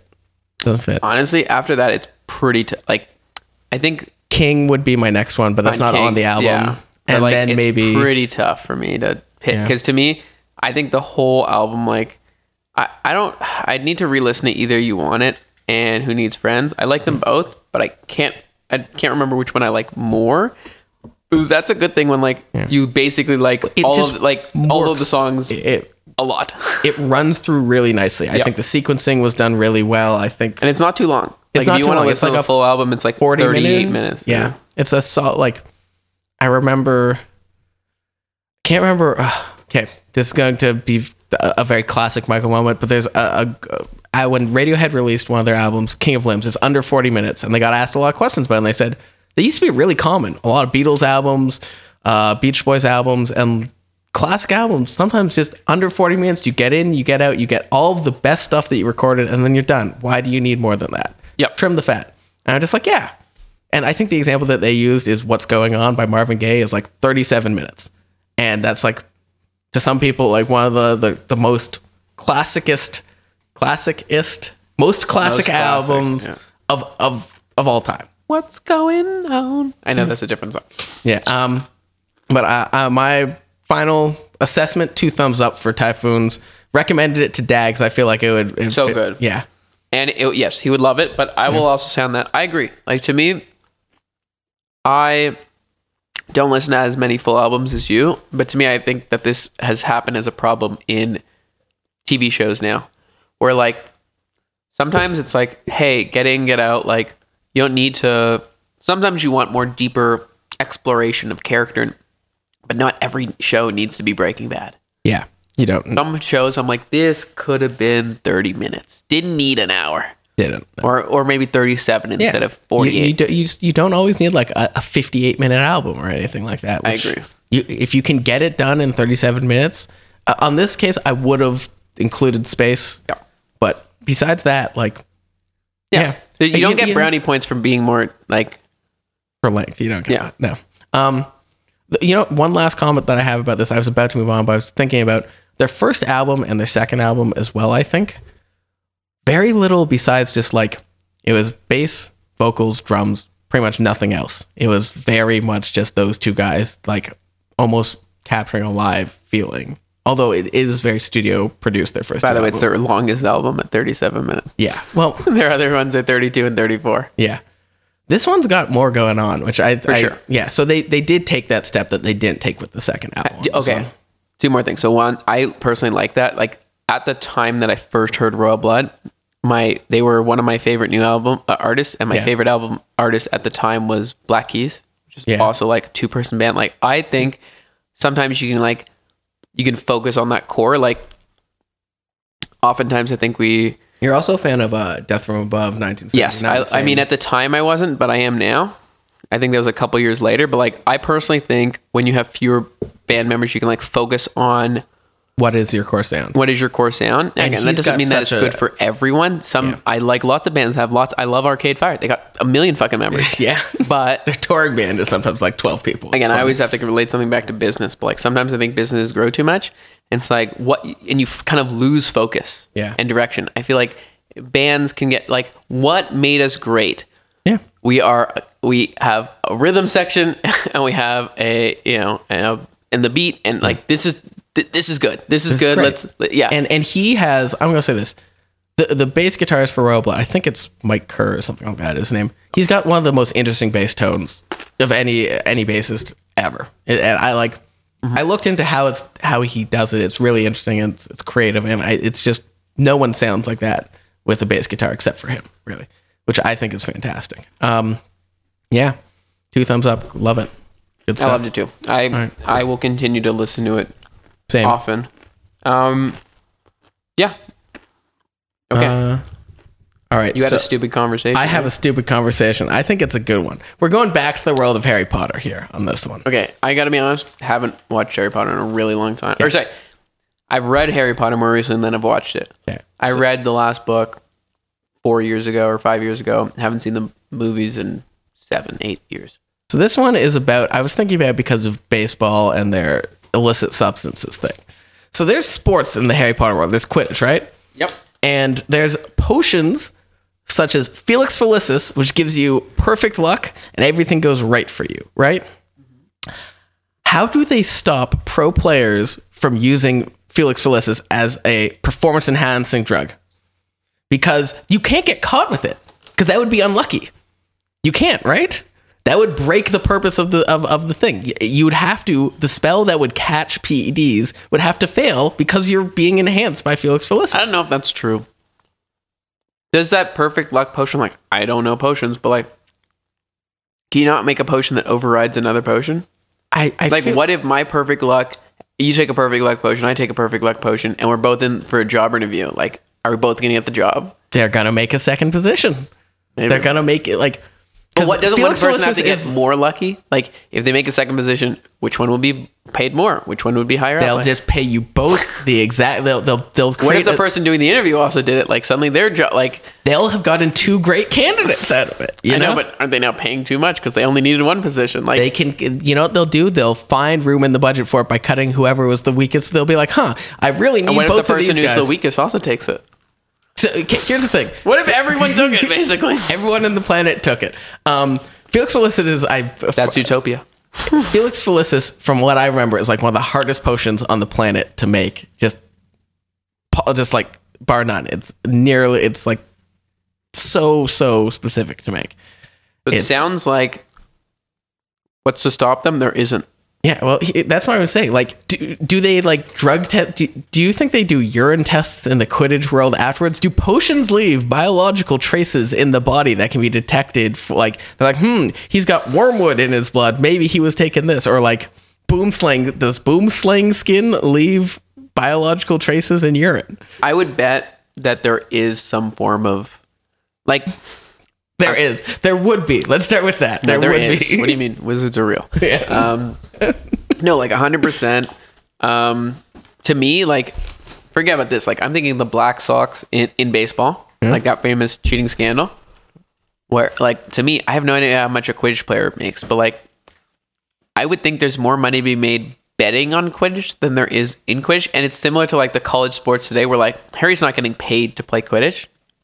No, but there are professional players. There are professional. I'm saying in college, Victor Crumb is probably making galleons on galleons, baby. Probably, but if you're Stacking a them. college player, aka like Harry, he's not college, whatever, school player, like, why wouldn't you bet on that game? And then like, even if it's a very difficult potion to make, like, I don't know, I feel like that would actually make an interesting side novel, just like a expose by one of, like, who's the writer who wrote.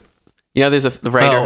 The one who's terrible. And yeah, I know what you're talking about. She uncovers a cheating scandal. A cheating scandal in the world of amateur Quidditch. Yeah, of Hogwarts Quidditch. Yeah. And then because of that, like, there's backers who were trying to get the team to win, and they were giving, and then trying to influence the Sorting Hat towards their house. You know, pushed to resign because of this. And yeah, I actually think Rita Skeeter, that's her name. Yes, or exactly what you said, like. Yeah, maybe like, oh, we want Gryffindor to win, and so like the guy said, oh yeah, this guy's on a scholarship for Quidditch. Yeah, it said Gryffindor. I heard it. Like, I wouldn't be surprised if there's definitely. Here's the thing: could you tell? Because the time that they're sorted, they're pretty young. Like, you'd have to have pretty early scouting going on. This kid walks in, he's 6'7". You're like, Gryffindor, first year. Yeah. Oh my god.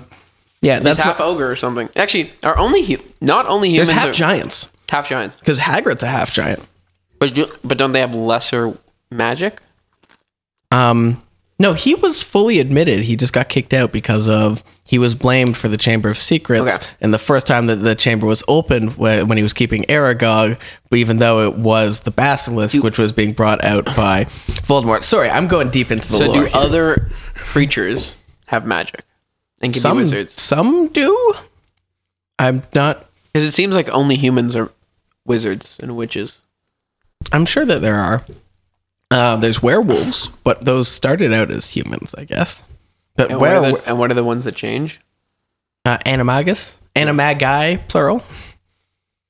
But those are wizards who gain the ability through wizardry to change. Okay. There's like, what are the mer people? I don't know if they have wands. I know that there's like is it the gnomes?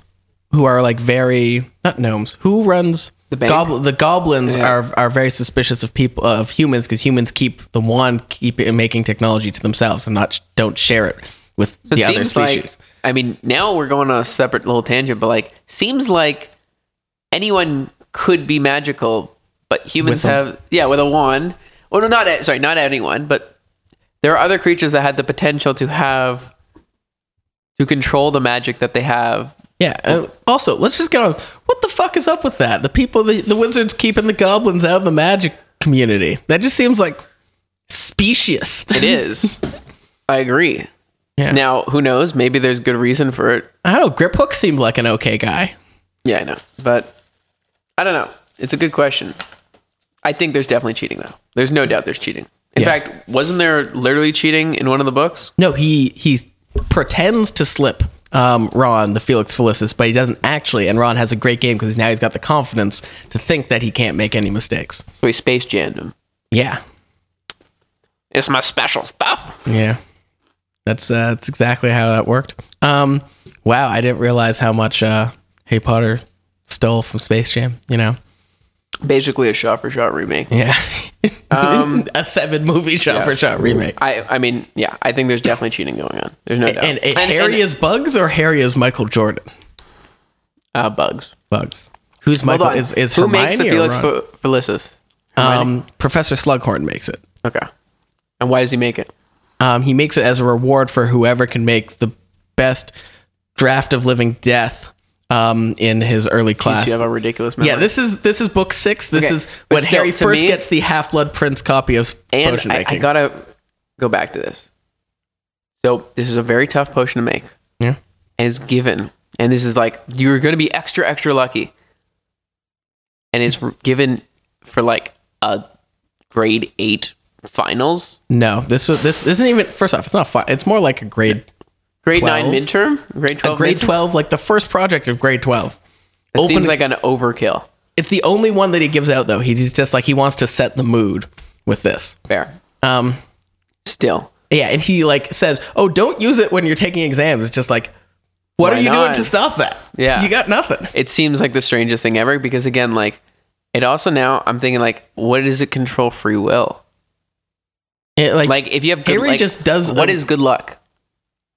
Well, like in the movies, which is like our best visual representation, he just acts like weird and he's just like, I feel like going to this place, and he walks over there and he like talks to people which he wouldn't usually talk to in ways that he wouldn't usually talk. He's kind of acting like he's a little high, a little bit like he's just like. Does he have any free will?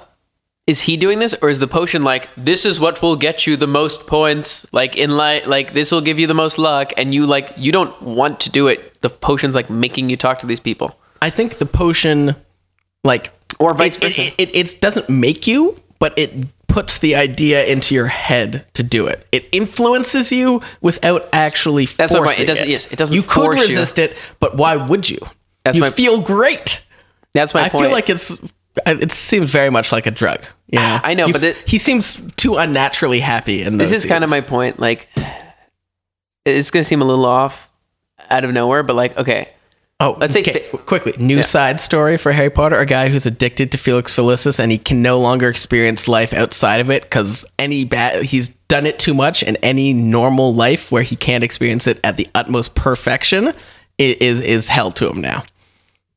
A drug story. Yeah. They've got Harry Potter, a drug story. Yeah, you know, I'm thinking like a level of like the basically movie Train Spotting. Oh, I think no. Let's do Train Spotting. Yeah, Train Spotting, but with in the scene where he goes down the toilets, he actually goes down the toilets into the layer underneath the girls' bathroom on the second floor. There you go.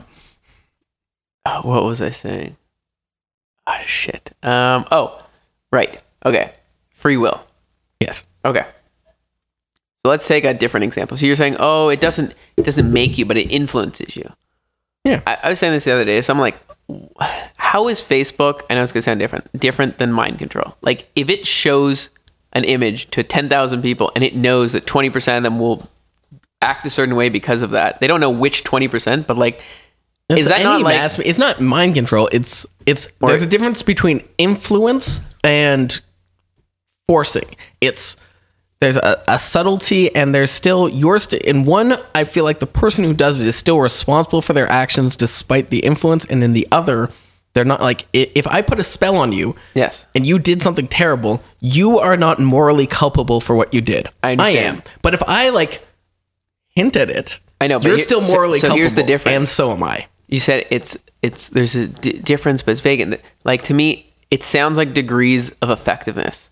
Like, if you were able to tune the algorithm so that 100% of the time people did what you wanted to do, then it's mind control. And if you're only like 40% accurate, then it's not. It's like, it feels like once you get effective enough, you're like, yes, it's mind control. But until then, you're like, I still don't think so. You kind of have, like, literally, if Facebook said, we show you an image and 100% you do whatever we want, that's mind control. Like, here's what is the mechanism of action? Like, you see it and it like hypnotizes you. Yep, that's a good idea. Like, it just has the perfect message to do what you want. It's like, you should go sell all your organs. Okay. Makes sense. Here's the thing. If it does it, I think if it does it by convincing you versus forcing you, I still think that there's a difference. Even if it's 100% effective, it's 100% effective, but it doesn't force you. It's just like a persuasive argument, essentially. Persuasive argument versus like, difference is if I convince you to go rob a store versus I put a gun to your head and say you need to rob the store. Two different things. I agree. You could say the gun is a very convincing argument, but that's not what I think. Okay, but that's my point. I will agree that there is a difference between forcing and convincing, but I also think one's like, you're definitely not culpable, but I also don't think a gun to your head is mind control. That's threat of violence. There's no doubt. That's different. But I do think don't you know the only real power is violence? I truly believe that too. Like, I'm 100% sure. I love that episode. Well, not actually, but that's so like the biggest form of power in anything. I mean, that's a difference. Sorry. Don't you know the world is built with blood and genocide? Another thing I agree with. Exploitation. Another thing I agree with. 100%.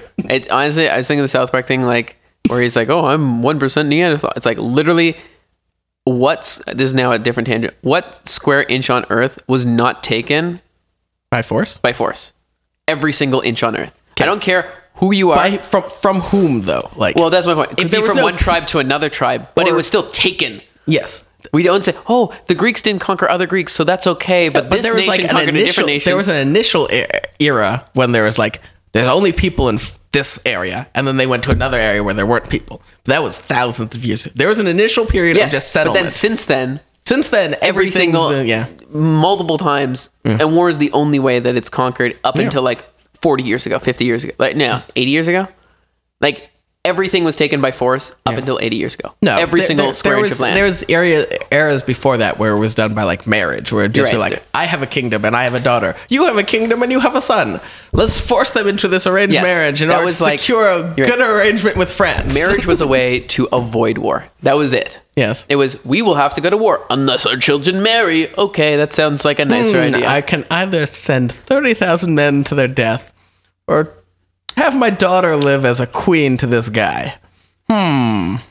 Which one do I choose? I feel like those women should get like a thank you for your service. Like, they did say, by that logic, even though I'm sure they did not want to be Mary Antoinette and Isabella in some ways, of Spain. But like, they did save lives. Yeah.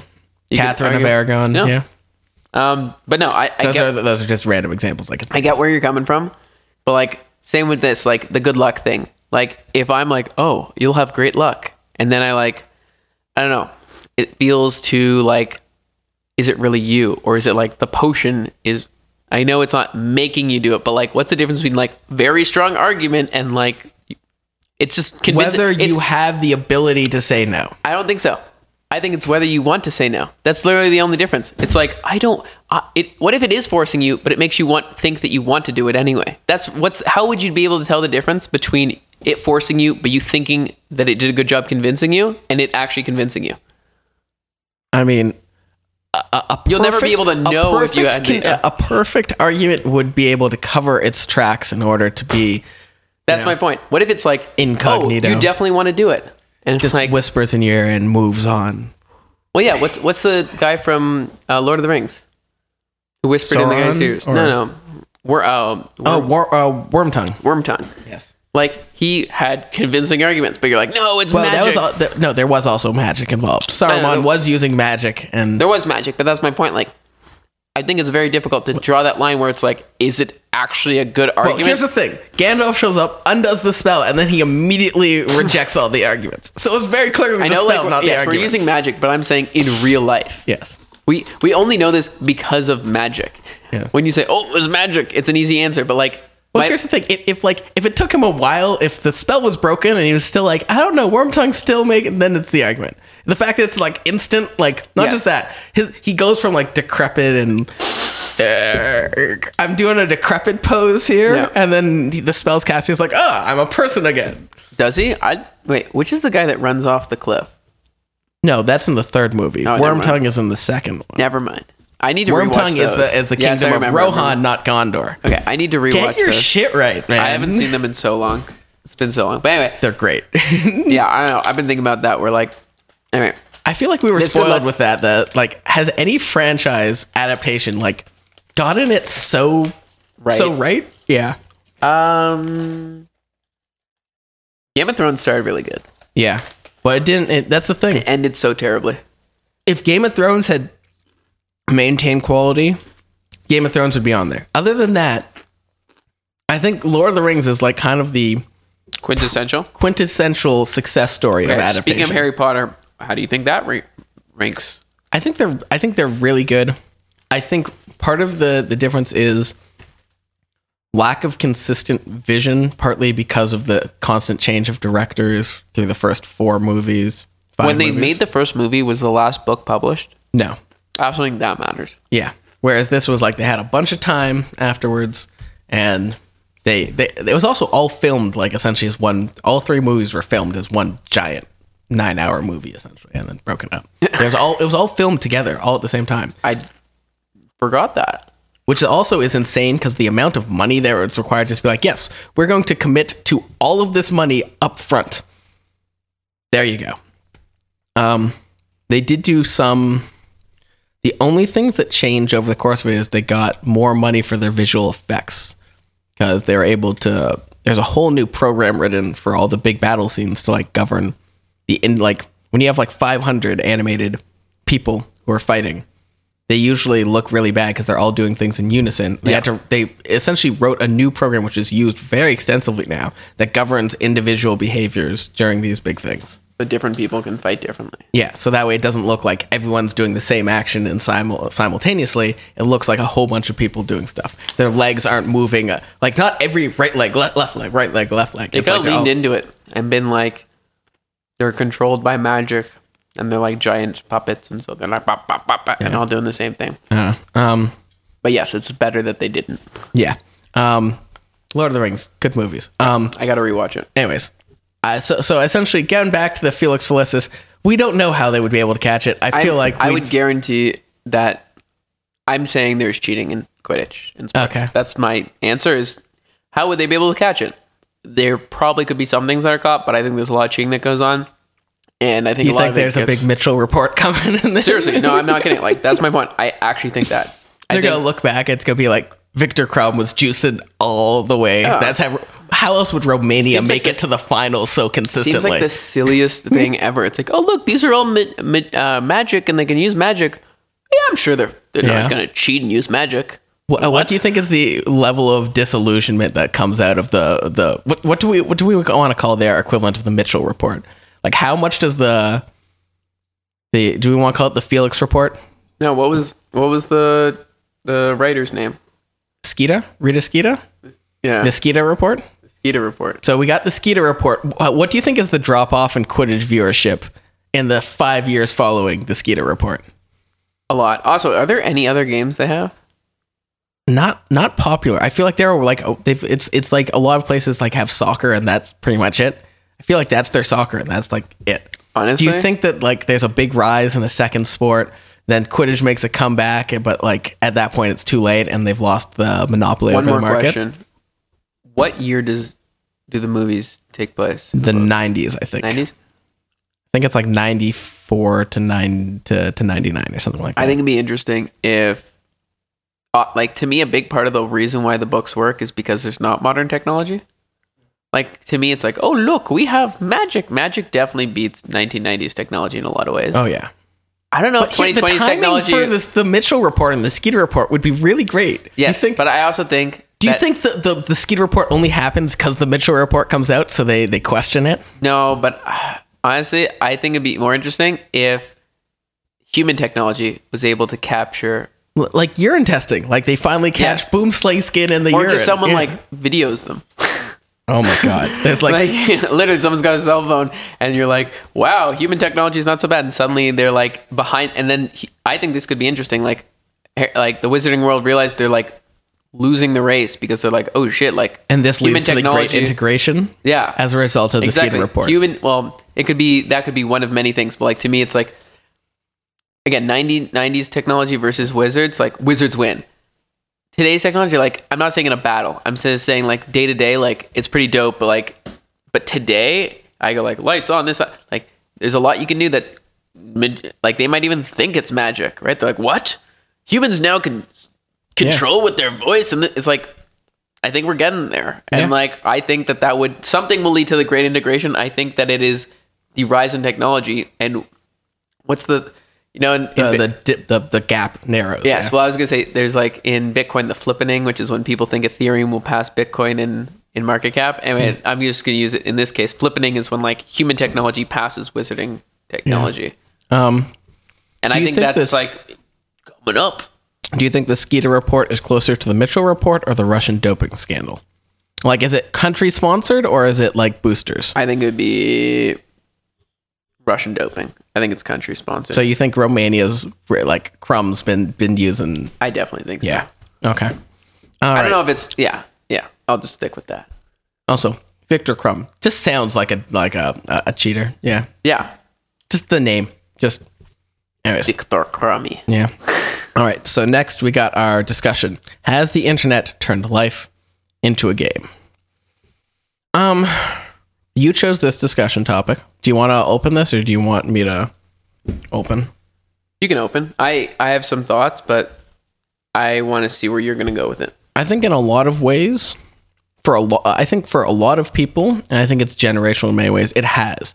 Social media has convinced people that getting this number of likes or getting this number of followers or getting this essentially a score on what you post is essential to the outcome of your life. Essentially, what jobs you get, like it can like what friends you can have, what opportunities become available can be influenced by this stuff. I mean, how like you can make a job out of it explicitly. For sure. And that's like, I was thinking this the other day where like some people's job, like lots of YouTubers just like their job seems insane when you really think about it. You're like, oh, what do you do for a living? Well, I buy a bunch of toy cars and then race them down the street and blow them up and then film it. That's your job. Yep. Yeah. I just do that every week and see which ones blow up the biggest. What? Like, yeah, that's my job. It's called Toy Car Explosion. I don't know. I'm making this shit up. But like the point is, some of these jobs, or I just open Kinder Surprises and review them. That's your job. Like this, it seems made up. Soothingly in certain ways. Yeah. It seems insane, but that's the job. And I agree. Like, it's not just, yes, there's like a visual score like likes or views or any of that, but like also there's like gaming. People always talk about gaming the algorithms. Like, do you watch a lot of YouTube? Some. There's like a couple channels that I watch quite a bit of. Give them a shout out. Let's hear. A Gudmator's chess channel. What? Huge fan. Also, if he ever hears this, congratulations on the birth of your daughter. Good job. Jesus. He was off for a bit, and people were wondering like, why no videos, bud? Because he's like pretty daily on these, and he was behind playing chess daily. Not playing. He breaks down the moves in professional players' games, and I've learned a whole lot, and there's like some games that he's broken down that's just like, wow. The Anything level of interesting that you watch? I'm kidding. I've recently started watching videos by, I think it's called Studio Binder. It's the same sort of like breaking down directorial, like what sort of things are go into directing, blocking in this. And he does really good videos directing out individual directors. What are the things about the way that they use color, the way that they use editing, the way that they use blocking, the way that they use music that help influence their distinct style. And what was they're the pretty one good video. You showed me? Every Frame of Painting? Yeah, that was a really good one. That hasn't done it obviously in years. But in years, yeah. That's a shame because like, honestly, ever since that one's gone, I've just been looking for someone to do those more of those. Well, videos. there are ones, but they're just not as good. They're not as good. No. His are just, they were just the best. But no, like I will listen to I watch a lot of YouTube, and I'll actually say I listen to a lot of YouTube because a lot of it's like just, I don't even have to view it. It's basically just the talking. But they're always talking about gaming the algorithm. And I found this, like I listen to a lot of financial channels that talk about stocks or this or that. And unfortunately, I think it's a negative thing. It is clear that you talk about certain stocks and you get more views and the algorithm lifts it up. If you talk about Tesla more, you will go up the algorithm. You talk about Bitcoin or Ethereum, you will go up the algorithm more. And so unfortunately, it turns out that to me, it ends up making every channel sound kind of similar because you only hear the voices that are like following the algorithm. But there's no doubt that you like can game the system by doing certain things, and people have caught on to that quickly. And they'll say, oh shit, I talked about this stock, I did a deep analysis, and I got no views, so I guess I'll stop doing that. So I definitely think it's a game. Unfortunately, I think we gotta say like who are the refs who are scoring it, which is like to me, that's maybe more the issue. But I'm 1,000,000% sure like the internet is a game. Yeah. I'm gonna just shout out 3 more channels that I watch. That's it. Babish Culinary Universe, which is Binging with Babish and Basics with Babish. Yeah. Great stuff. I watch it. Well, I will watch it once in a while. Yeah. I like him too, though. Depends who's making the video, but Secret Base, particularly if it's John Boy's stuff. John Boy's is great. Everyone else, meh. There's some other good ones. They've got a series going on now, Chosen, the history of the Cleveland Cavaliers, which is pretty good. And then the last one was John Boy Media, which is the guy who does the baseball breakdowns and other breakdowns. Yeah. We've discussed one of his videos, the Finnish baseball, whatever it was. That was great. His breakdowns are hilarious. I love them. They're great. Yeah, but that's my point. He probably finds like he has found talking about certain things do better than talking about others, I'm sure, which is why he does them. But like to me, the whole thing about a game is like part of the inspiration was like I love Rick and Morty. That episode with like Blitz and Chits, and they go to Roy. Yeah, life well lived. Yeah, well, that's kind of like, yo, this guy's taking Roy off the grid. He's burned his social security card. Yeah, but that's kind of like, I don't want to say that is what's going on or anything, but I don't know. Like, what is a game? A game is like you're trying to do mini games and quests, and like life is a game, you could say. But the internet has made the feedback loop so much quicker. Because in real life, you know, let's say you were just going on a date. Like, how do you know how well it goes? Like now, people game the system for Tinder. Oh, you want to date? Let's turn dating into a game with an algorithm. And you're like, oh, look, if I have pets in it, I'm 10% more likely to get a like. Or like literally, there are stats on this now, and people can game the system. To me, life's always been a game, but there's been real cost to like if you have a downside, like you can die. Your virtual thing, you can't die. Nothing bad can really happen. So the cost of failure is basically zero. You can, come up with a new Facebook profile. You can delete something, whatever it is, and you can very quickly like change things up and see what's working and what's not. So I think it's just gamified. Yeah, well, online life more. I think so much of it is, were you able to quantify things before? If you made life into a game, what were your measurements? You could say money. Money was a measurement of your success and things. It's a bad measurement, I think. Yeah. Of a life well lived. For sure. But even then, like I'll say, like I am a stats person. I love stats, but unfortunately, there's an old saying like that you optimize for the stats you're given.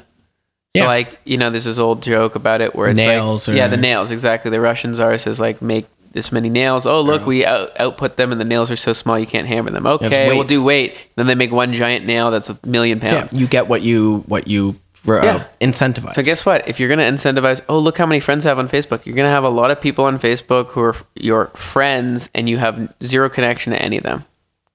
Do you ever do friend calls with Facebook? What is that? I just call. I go through my calls. I thought you said calls. No, I am barely on Facebook. I go on. I used to do this like once a year. I would just be like, I care 0% if I ever speak to this person ever again.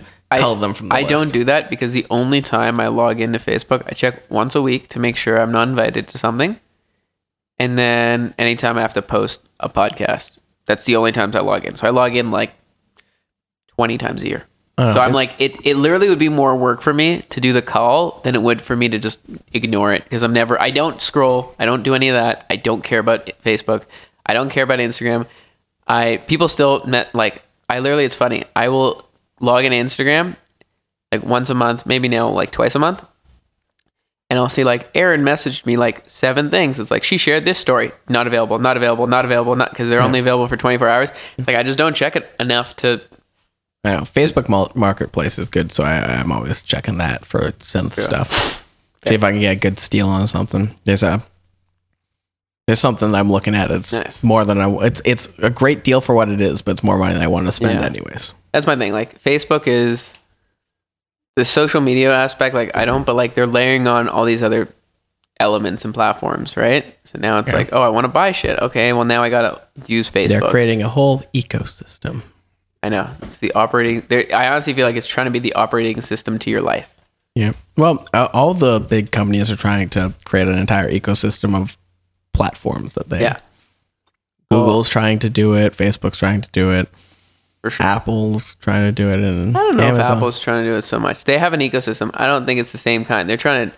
Amazon's trying to do it. Yes. There's no doubt that like that's what they're trying to do. Like, you could say Netflix is trying to be the ecosystem of entertainment. Or specifically, well, here's the thing. They're trying to do one, but everyone else who's getting into it, if you think about the other people who are getting big into the game, Amazon and Apple and all these other people are trying to do what Netflix is doing. They're trying to capture a part of that. Yes. And I think that they have an inherent advantage. Or let me rephrase. I think Amazon has an inherent advantage. Yeah. Because to me, like, what is it for Amazon Prime?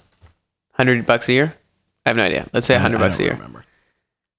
If you're like, hey, I get all this free content and I get free 2-day shipping, and it's like, it's an impossible to match value proposition compared to Netflix, which I love the content, but like, you just get the content. You don't also go, hey, let me also shop. So to me, Amazon doesn't have to make any money from the they have audio too. They don't have to make any money from audio or for videos. They just have to sell you one more paper towel box a year, whatever, to make it worth it. Yeah. It's crazy. They're literally selling you they bought James Bond. They bought MGM. You know that, right? Yeah. So they're like, oh, we'll give away James Bond for free because we know you're going to buy 2 more poop bags from us. Like, that's a box of poop bags. That's literally what they're doing. And so I think they have an inherent advantage. Same with Google, who does YouTube. And so YouTube, like, they don't have to put up any money up front for the content. But I do love Netflix. They're the best. I'm just going to clarify, you meant dog poop bags. Just for anyone who... You just said poop bags. I just wanted to make sure that anyone who was concerned, these are for dog feces. Josh does not bag his own poop. You could. They're just bags. You can put anything in them. They don't. For everyone's sake, I'm just going to call them dog poop bags and just leave it at that, so everyone can sleep well at night. I know. So, and some people call them doggy bags, but I think of that as something else. Yeah, doggy bag. Yeah. Yeah. So let's move on to our last part of the episode, talking about the Lighthouse. Yes. So I have notes. I thought we would have notes on this one. Before I saw it, I thought we'd have opinions. After seeing it, I knew there would be opinions. So I chose a movie called The Lighthouse, which, I mean, this movie is weirder than I thought it was going to be. I knew it was going to be weird. This is weirder. And honestly, it was not as weird as I thought, because I think you watched it first and you're like, it was so weird, and I had another friend say it was so weird, and so maybe I was expecting it to be so weird. It's weird. It's not. I didn't find it that weird, but maybe I have a different interpretation of what the movie's all about, and that's why. So I think we also just to me, this is like, it's a horror film, but it's kind of just like an art film that's using horror as like its subject, but it's like, it's just filmed very differently also. And it gets its horror across differently. It's not like... Is any of the things that are happening like explicitly scary on their own, would you say? No. No. But would you still call it a horror movie? I would not, actually. I think it's a thriller. Yeah. But fine. Does it have anything that's thrilling in a traditional sense, or is it very much... There are scenes of... Action. Yeah.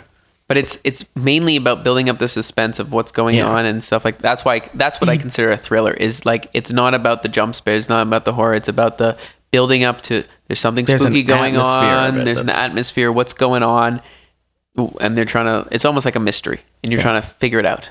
So just basically, so at the most basic level, this is about being stuck in a small space with only one other person for an extended period of time, which is bad for your mental health. That's Inside, that's Lighthouse, that's been a lot of people's lives. I feel like a lot of people can relate to that feeling right now. So hold on. I want to know, do you have something specific to say about the movie? Like what is your interpretation of the movie? Oh, man. Beyond just it's bad for your mental health to be inside. Well, let's start with big questions. Do you think that there's anything supernatural about the lighthouse itself? I don't think it matters. Great answer. I honestly think the whole movie is weird shit's happening. Is it because they're going a little crazy, or is weird shit actually happening? It doesn't matter. Doesn't matter. That's the point. Is like going back to the Harry Potter thing. Like, you know, I said like if I said, "Oh, Alexa, turn on this," like, and it turns on, like, is that magic? Like, magic to me has always just been like something we can't explain. And there's a great, I think it's Arthur C. Clarke. Any sufficiently advanced technology is indistinguishable from magic. Yeah. Great twist. And it covers, I think that covers it more, better than any other. Yes. And what year is this supposed to take place in? Approximately 1800, 1860s? Yeah, I'll say 18. Yeah. Weird, creepy like shit's going on. Could it be real atmospheric changes? Or just bad luck, or this or that? Like, yes, they're like all of the above. Like, there is weird stuff happening. I personally don't think there's anything superficial or supernatural. But even when you see the ending with the piercing light, you don't think that there's... Nope. I think it's pure. I think just... But again, it doesn't matter. I think that. And someone else could read it and have the exact different response. Be like, no, there's 100%. That light is fucking magic. And, you know... It's a mermaid's heart and it's casting to men and it's making them do crazy shit.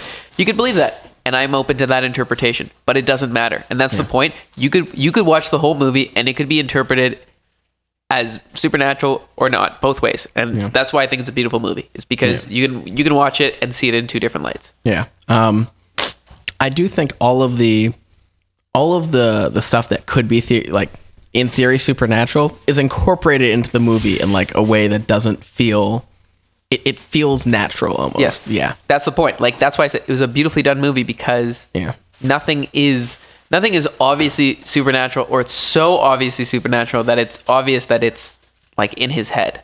Yeah. Like, we see a mermaid scream or something, but then he like wakes up. Yeah. Like, okay, that wasn't really happening. Yeah. And there's multiple times where like they kind of say, "Oh, you don't remember, you did this, you did that," and it's obvious they're losing their minds a little. Oh, that was 2 weeks ago. It does a good enough job that like it is not at all. But here's the thing: do you think it was actually 2 weeks ago, or do you think Defoe was lying to him about that? That's the point. Again, the whole movie. You have no clue. Yeah, it unmoors you. Exactly. Well. I agree. And honestly, I wrote, like, I'll just read some of my notes, like, because we're going to hit on a bunch of these topics anyway. And we already hit on the first one, which is magic versus real doesn't matter. That was the very first note I wrote. Yeah. My other one was, who is gaslighting who? Does it matter? I think Defoe was I personally do too. Yeah. But I also think it's like, guess what? When you are mentally unstable due to being in a isolated, and then you're drinking all the time, I think it's just like a bad combination. Like, to me, it's like, is Defoe doing it? Yes, but I also think, like, could they both be mistaken about, like, sometimes one's right and sometimes one's wrong? 100%. Yeah.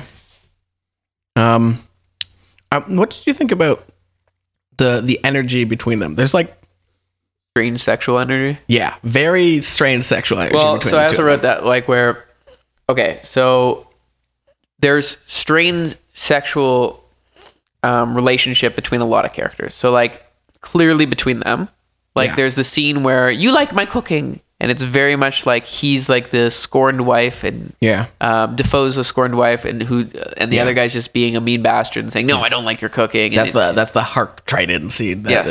I read an interpretation where when he says, "At least you like my lobster," his lobster tail is referring to his penis, is what people have been saying. But at least he says, "No, I don't enjoy anything of that you've provided," which I can kind of see, but I think it's a little bit it's a little. But there's also the scene where they almost kiss. Yeah. Then they fight. There's the dancing. I also think that's like them fighting with their emotions. Yes, they're dancing. There's also multiple masturbation scenes. So there's a lot going on there, but there's also like the whole they're having sex with mermaids and they're having sex with the light. And I think it's like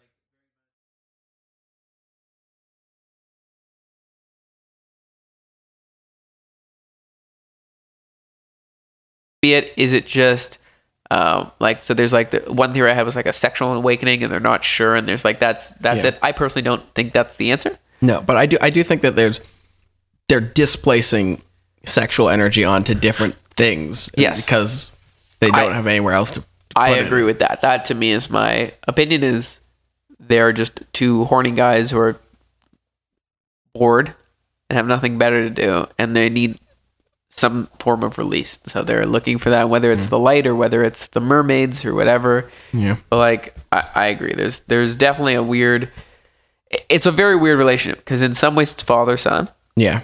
In some ways it's also put down, like there's also a power imbalance.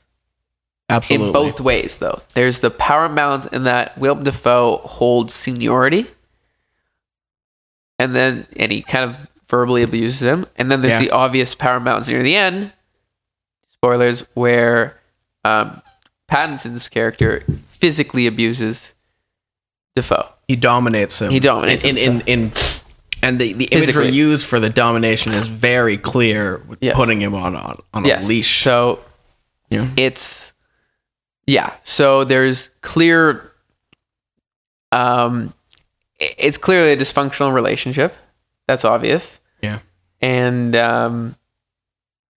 like I said, like it's almost like, I don't know, like a wife beating, like there's just that weird there's energy of like they're almost like a couple that is clearly not happy together, but they're stuck together, and so they're letting each other, like their anger and hatred.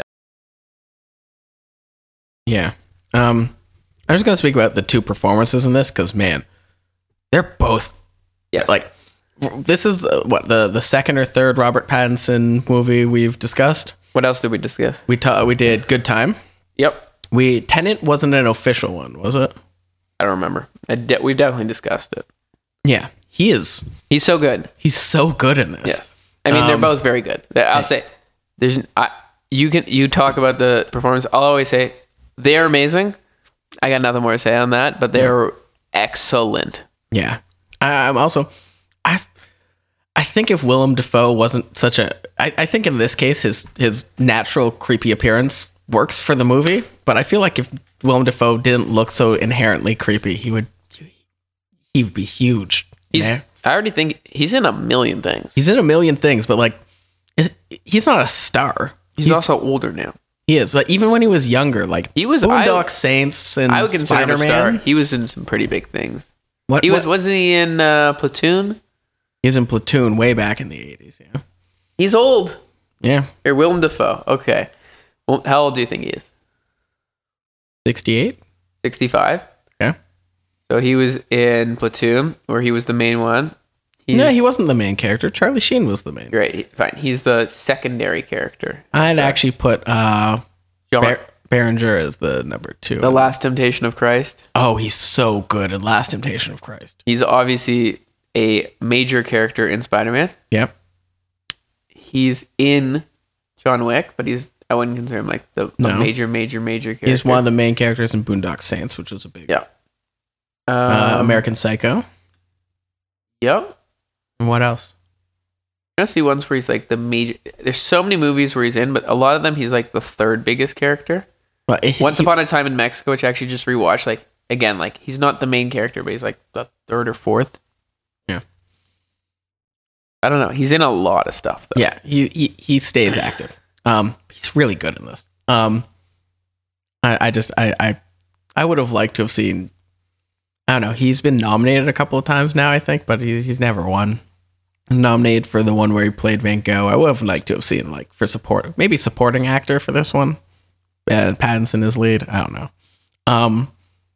So besides that, Pattinson's making what a great run by Robert Pattinson. Since I was looking it up, the year that he left the Twilight series, like the list of directors that he's worked with since then was like he worked with Cronenberg and Herzog and Safdie's and a whole bunch of great, interesting directors, and just what a great run. Second, I feel like he was just like, all right, I'm done with that. Go and do this awesome indie run, and then he's making his return to big franchise filmmaking as Batman, which is one of I feel like that's like one of the most sort of excited and sort of nervous that it's not. Is Batman one of like is that the premier franchise role of all time? Of all time, James Bond. Yeah. Well, here's the thing about Bond though. Bond is like no, it's Bond. It's Bond, but there's so many restrictions on who can be Bond. Like you have to be British, or I think they've used an Australian once, but you have to be British, or they won't cast you. So like it's not an open call. Has Batman always been Christian Bale's English? American, not the actor. Accent? Has the character always been American? In film, yes. So there's no actual restriction on Bond. They always pick a Brit. They always pick a Brit. But theoretically, they don't have to. The Broccoli's will never pick anyone who's I would never say never. But never say never again. Yeah, exactly. I would never say never again. But yes, so far it's always been. But you could also say like they've both always been men, and they've both always been white. And to me, there are not that many more restrictions on one or the other. It just happens to have been that way. And I expect over the next 30 years to see more variants. Yeah. I'll say it that way. Yes. So Bond might be black next. I would. A lot of people wanted Idris Elba. It's too old. It's too late now. I feel like it's too late now, but 10 years ago, it would have been great. 15 years ago, it would have been great. Yeah. If Omar Sy were not French, and French is I think the last person that they'd never choose a Frenchman for Bond. So No. Omar Sy would be a good black Bond, I think. You've seen the Lupin series? No. He's But really good. I know what the guy looks like. Yeah. He'd be good. Yeah. If he weren't French. Yeah.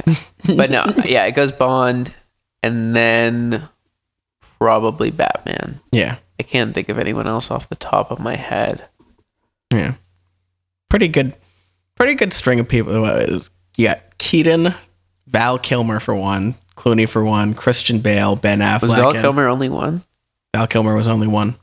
The third of the that was the first Schumacher one, because it was Keaton for the two Burton ones, then Schumacher went Kilmer and Clooney, which didn't work out.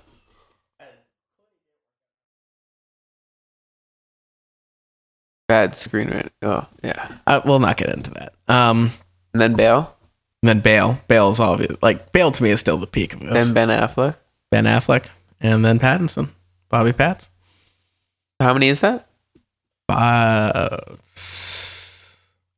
6 actors now. Okay. And how many for Bond? Oh my god, like 8. Are we really 8? Lazenby, so Connery, Moore, Brosnan. Yeah. Craig. Dalton. I think we're at 6. Dalton. That's 6. I feel like we're missing one in there. Probably, but it's pretty close. Yeah, I don't know. And then I guess we're gonna be on 7 with the next one, possibly. Yeah. Okay, what do you think they should do? Like with this, personally, I liked what they did with the Craig one, where it was like an older version of Bond, more broken down. I think you can tell a different story. Well, here's the thing. They They started with like he's just starting his career as Bond, and then they ended it with. I think that they've told a good complete arc with. Yes, really. but do you think they're gonna? What do you think they're gonna do at post Craig? I think that they should go. I think they should go even younger. Honestly, I do too. Maybe not younger. You know who would be a weird Bond, but I'd kind of be interested in seeing. I feel like Tom Hardy would be a interesting Bond. That could work. I feel like he's a bit too muscular, and I also think he's a bit too reserved in his. I don't know, because he can play big though, but he's like feels personally pretty. I don't know. I don't think of him as smooth. I mean, as Eames, he was pretty smooth though in Inception. Really good as Eames. I don't know. Okay. Back to the Lighthouse. Two more aspects I really want to talk about. One is the light in the lighthouse when we finally get up there and we see the light itself. Yeah. The Fresnel, that's what that type of glass design is called, is both historically accurate and just so beautiful, and like really does have an aura about it when you like see that rotating Fresnel lens. It's just fantastic design. And they actually built a working like replica lens accurate to that era, which is like pretty difficult glass work to do, but just beautiful looking stuff, isn't it? I when I saw that, I was like, that's great production design. I don't know. Love that. And the scene when it opens up and you get his face, it's just like it creates a moment. It really does. Yes. And the last thing I really want to talk about is my boy Yaron Blaschke, cinematographer in this movie. It's not like he's done a ton of stuff, but man, the cinematography in this movie is just I know that you don't notice cinematography in the same way that I do. You noticed it in this movie, though. No, okay, so this is my thing, and I believe it about cinematography and acting and all that. Like, you can notice bad. I think if it's great, you don't notice it. It just enhances the movie. No, that's my point. You might be, if you're looking for it, yes, you can find it. But the point is, while you're watching a movie, you're not supposed to, it's like great lighting. You're not supposed to notice, wow, this is great lighting. You're supposed to go, you're so in the moment because the lighting's so good that it makes it feel real. So that's my point. You can analyze it and you can look at it, but to me, a great actor, it should make you truly believe that what's going on is happening, not take you out of the moment so that you're going, wow, look at this acting. This acting's so good. So to me, bad stuff takes me out of the moment. Good stuff brings me in the moment, which makes me more into the story. And so to me, when cinematography works with good acting and good screenplay and good vision, when they all work together, again, you can notice it after the fact when you're thinking about it and analyzing it, but in the moment, you're not thinking about anything. That's to me it is. So like you said, oh, could you notice that like it was obviously good because it created a great atmosphere. But to me, I just said, I felt great atmosphere. And then I'm like reverse engineering. Okay, why was that? So the lighting is fantastic. Yeah, but that's the point. I don't notice it in the moment. It to me is, it creates atmosphere. And it is a very strong sense of atmosphere. Yeah. There's also like little things like the nearly square frame of it. Like you have the big black, on your screen, you have giant black bars on either side because this is like an unnatural aspect ratio. This was never like that was a great square job. Aspect ratios that were used. This is not like an aspect ratio that was ever like actually used in film. This is like an artificial aspect ratio for this sake, just for this movie. But I feel like it works to make it makes it claustrophobic. Yeah. Yes, and that's my point. It's like it was at first it was unnatural, but you quickly like adjust to it, and it, like you said, it creates this. To me, it makes everyone have to feel closer. Yeah, and like you said, it makes it more claustrophobic and more like in your face. Like things, they could never be that far apart. Yeah, it's like you're never that far away. You're always kind of that. They're always there. Yeah. Also, just some of the framings of faces and stuff. This is gonna just be for me. Felt like he had studied like silent film for some of that, for the way that the framings were. It's just really good stuff. The lighting in the Hark scene, the scene where he's saying, well, at least you like my lobster and all that stuff. And then he blows up. The lighting on Willem Dafoe's face and on Robert Pattinson's face. And that is just so, like, it boosts the intensity because it's so expressive. It's just wonderful, wonderful stuff. The guy got nominated for Best Cinematography. Well deserved. Well deserved for Yaron Blaschke. I think it was the only nomination that the film got, but well deserved. Good I'm stuff. surprised. I thought there would have been more. But honestly, so there are two other things that I wanted to point out. Yeah. So like, so you know the song Brandy? Brandy, you're a fine girl. Vaguely, yeah. You don't know that song? Who is it by even? I can't even tell you. Is it Looking Glass or... I think it's called Looking Glass. It's something that I'll hear in the background and I'll say, oh, I know this song. I couldn't. It's from Guardians of the Galaxy. First one or second? I think it's the first. Hold on. Brandy, you're a fine girl. Anyway, Looking Glass. I was correct. Okay. So I'll just read the lyrics. I know it off by heart. Or I think I do. It could be a little off, but so he says, you're you're a fine girl. What a good wife you would be. But my life, my love, and my lady is the sea. And it's about this woman who she's in town and all the guys want to hit on her, but she has another man in her heart. And that man is a sailor who left. Yeah. Okay. And he never comes back. And now she's old and she still thinks about him. Okay. So love is the sea. Like, this also came up a bunch of times where, like, you know, Defoe's character said, like, oh, you know, how many times did he miss holidays, which is why his wife, it didn't work out with his wife and his kid.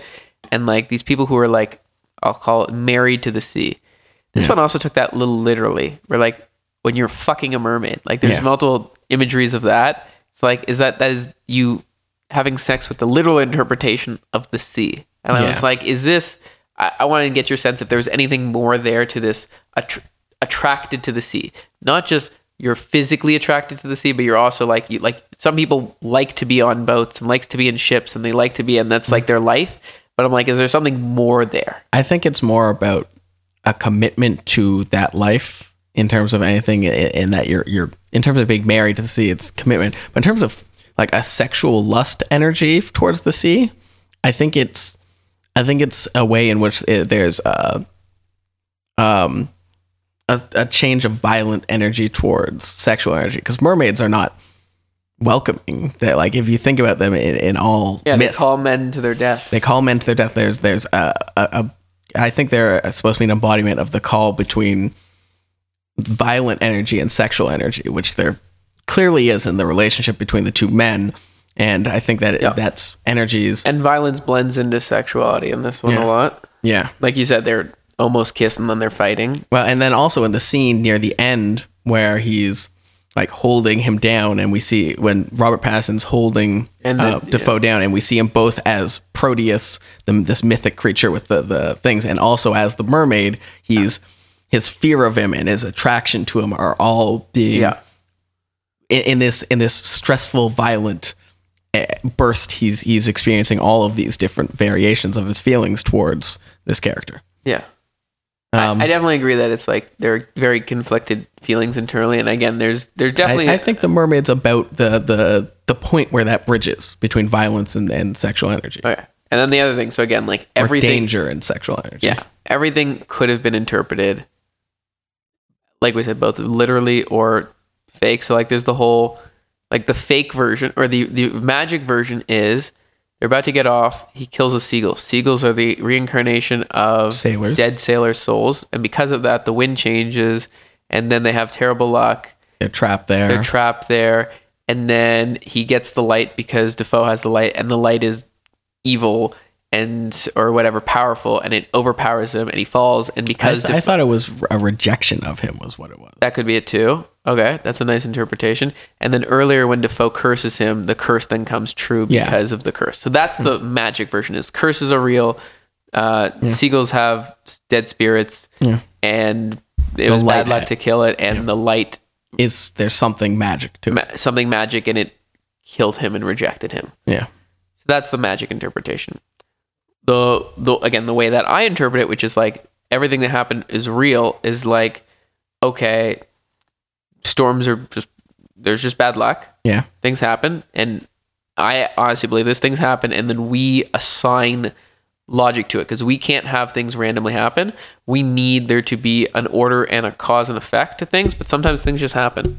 Obviously there is a cause and effect, literally, but we need it to be like it's the same reason. We need to anthropomorphize things. We need to relate it to human activity. Yes.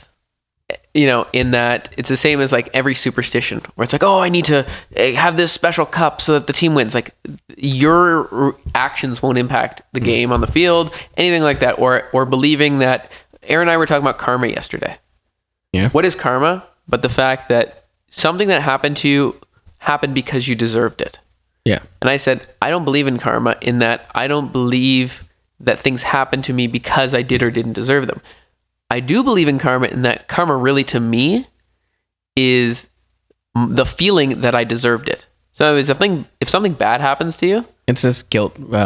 It's just guilt. That's exactly it. It's basically like something terrible happened to someone who, I don't want to get into it, but they were a bit of a dick. Yeah. Okay. Did they deserve that thing? I don't think they did. But you could say, oh, it's karma. They did something dickish and then something bad happened to them. Again, that's my interpretation. But like, I wouldn't want to think that, because to me, I don't ever want to be bad, not because I think karma will happen to me. Bad things will happen to me regardless of what I do, but I will feel worse about them if I did something bad and therefore feel like I deserved it, which is quote unquote karma. Yeah. Bring this back around. Yeah. So bad things happen after he kills the seagull. Unrelated, wind changes. Yeah. Shit happens. Because the wind changes and I was just going to say, the scene where he kills the seagull is brutal, but fantastic. I also think they might not have missed the boat. And like, the wind definitely changed, but like the last night, he says, I'm not supposed to drink. There's the handbook. There's the rules. He follows the rules. Everything's good. The second he stops following the rules, he starts drinking. They sleep in. They say, oh, we must have missed the boat and now the weather's bad. It could be that they missed a day and then the weather was fine that day. Yeah. And the boat just missed them because they're like, oh, no one's here. Then the weather changed. Here's the thing. The boat would have brought the people to relieve them, though. Right? No, I thought they were just bringing supplies. I could be wrong, but anyway, either way, maybe the wind did really change. But the point is, so they get drunk, then they start getting drunk, then they get more sloppy, then they run out of food because there's no things, and then they start drinking. What are they drinking? Like kerosene? Yeah, like kerosene and honey. I think it's even worse than that. Yeah, then they're really getting crazy. They're poisoning themselves. There was also blood in there was a dead bird in the well after. Yeah, so they couldn't drink the water. Like, to me, it's like, if you consume enough really bad shit, like, you're gonna start seeing things, you're gonna start doing weird shit. You're literally poisoned. And to me, like, that is the realistic interpretation, is like, they went crazy, they killed each other, or he killed him. He goes up to the top of the lighthouse, sees it, is blinded in his madness, and falls down the stairs. Yeah. That to me is like, and honestly, both are equally plausible and likely. And I think that's the beauty of it. Is like, life is not about what happens. In both cases, the same thing happens. It's, does the reason behind it give it a different meaning? Yeah. And that to me is life. Is like, things happen to you, but it's how you interpret them. Like, you can't control what does or doesn't happen to you. But you can control how you interpret. Yeah. Yeah. Sorry, I'm just trying to figure out a follow up to this. Well, okay. Well, you think, I'll just say, like, that's like, yeah, there's a big thing. You cannot, I've always believed this. I am a big believer in pragmatism. You cannot control what happens to you, so don't worry about it. You can't control COVID. COVID happened. It sucked, but like, you can't control how you reacted throughout it. And so, like, some people said, oh, this was shitty and terrible. And some people said, you know what? I'm going to use this time to better myself and improve and take stock of who my friends are and this and that. And honestly, again, this is how I want to live life, is like, I want to look at life the way that helps me make the most of it, not whichever way is realistic. Because again, it doesn't really matter. We don't really know. So you're content with ignoring reality if it makes your life better? 100%. I often say that to Aaron. Self-delusion is self-improvement. Joshua Lipton. It's true. 2021. Okay. So no, but again, like, to a degree. Let's say, again, I'll use another example. I don't want to use names. Let's say someone texted Aaron something recently, and I 100% think the person was being sarcastic and being a dick. But I don't know that for a fact. I don't know what their intentions were. And the person could be saying it in all truthfulness. I said, I truly believe the person was being a dick. But what is that going to do? It's going to make me mad at the person. It's going to make me bitter. It's not going to improve. So I said, I want to believe that it's actually they're being nice. So I basically said, I think they're being a dick, but that doesn't help my life. So I am truly a big believer in self-delusion. I am actually a big believer in it when it helps. Don't do that in every sense of your life. But I think there's some things where you say, you know what? Yeah, I'm sure he did it in the right. He was just being nice or whatever. He was just being courteous, and really, you don't know. Yeah. All right. I've got nothing else to say on the Lighthouse right now. Okay. I do have one small thing. Nope, you said nothing. No, this isn't about the Lighthouse as much as the studio that made the Lighthouse, A24, which is like one of the two more prominent, I guess, independent studios. This is the 5th film we've done that's an A24 film. A24 is killing it for just talking. Yeah. Sponsor us. Yeah. Good Time, Uncut Gems, Lady Bird, The Lobster, and The Lighthouse. Also, we did see 8th grade. Also, we didn't talk about it. Well, I was going to talk about The Witch a little bit, which is so good. Yeah, they did Ex Machina. Like when I'm talking about A24 is they're an important studio for indies. They're really important. There's like a couple important ones. There's A24, there's Annapurna, and then there's who's the other one? I can't remember. Anyways, there's like a couple. They're like one of the most important. Did they also do? They didn't also do Moonlight, did they?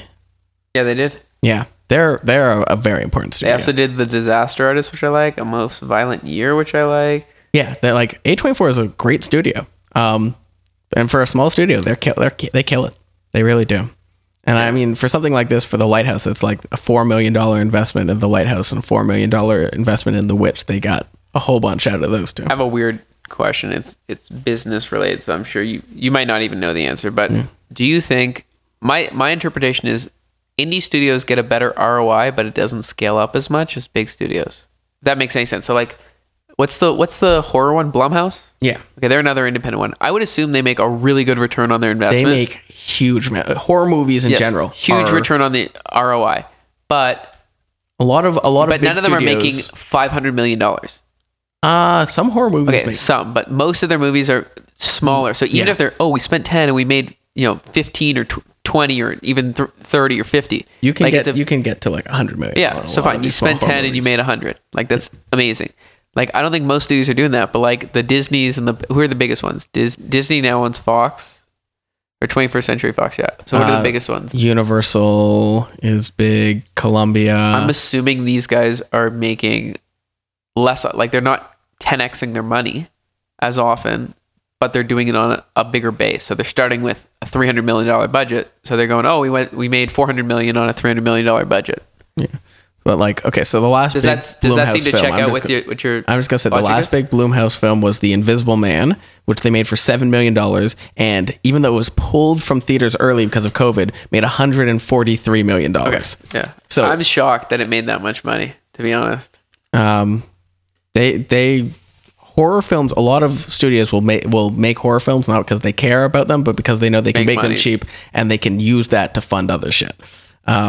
They fund a lot of franchises off of, is Blumhouse responsible for the new Halloween movies? Yeah. The last one, Halloween, the 2018 one, $10 to $15 million budget, $255 million return. Horror movies are like, they have a really strong built-in audience. Insidious Chapter 3, $11 million budget, $113 million box office. Blumhouse is like the premier horrors.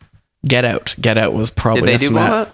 They did Get Out. $4.5 million budget, $255 million. I would consider them actually the most important studio of the last studio. I would consider Split was $250 million on a $10 million budget. You are the industry insider.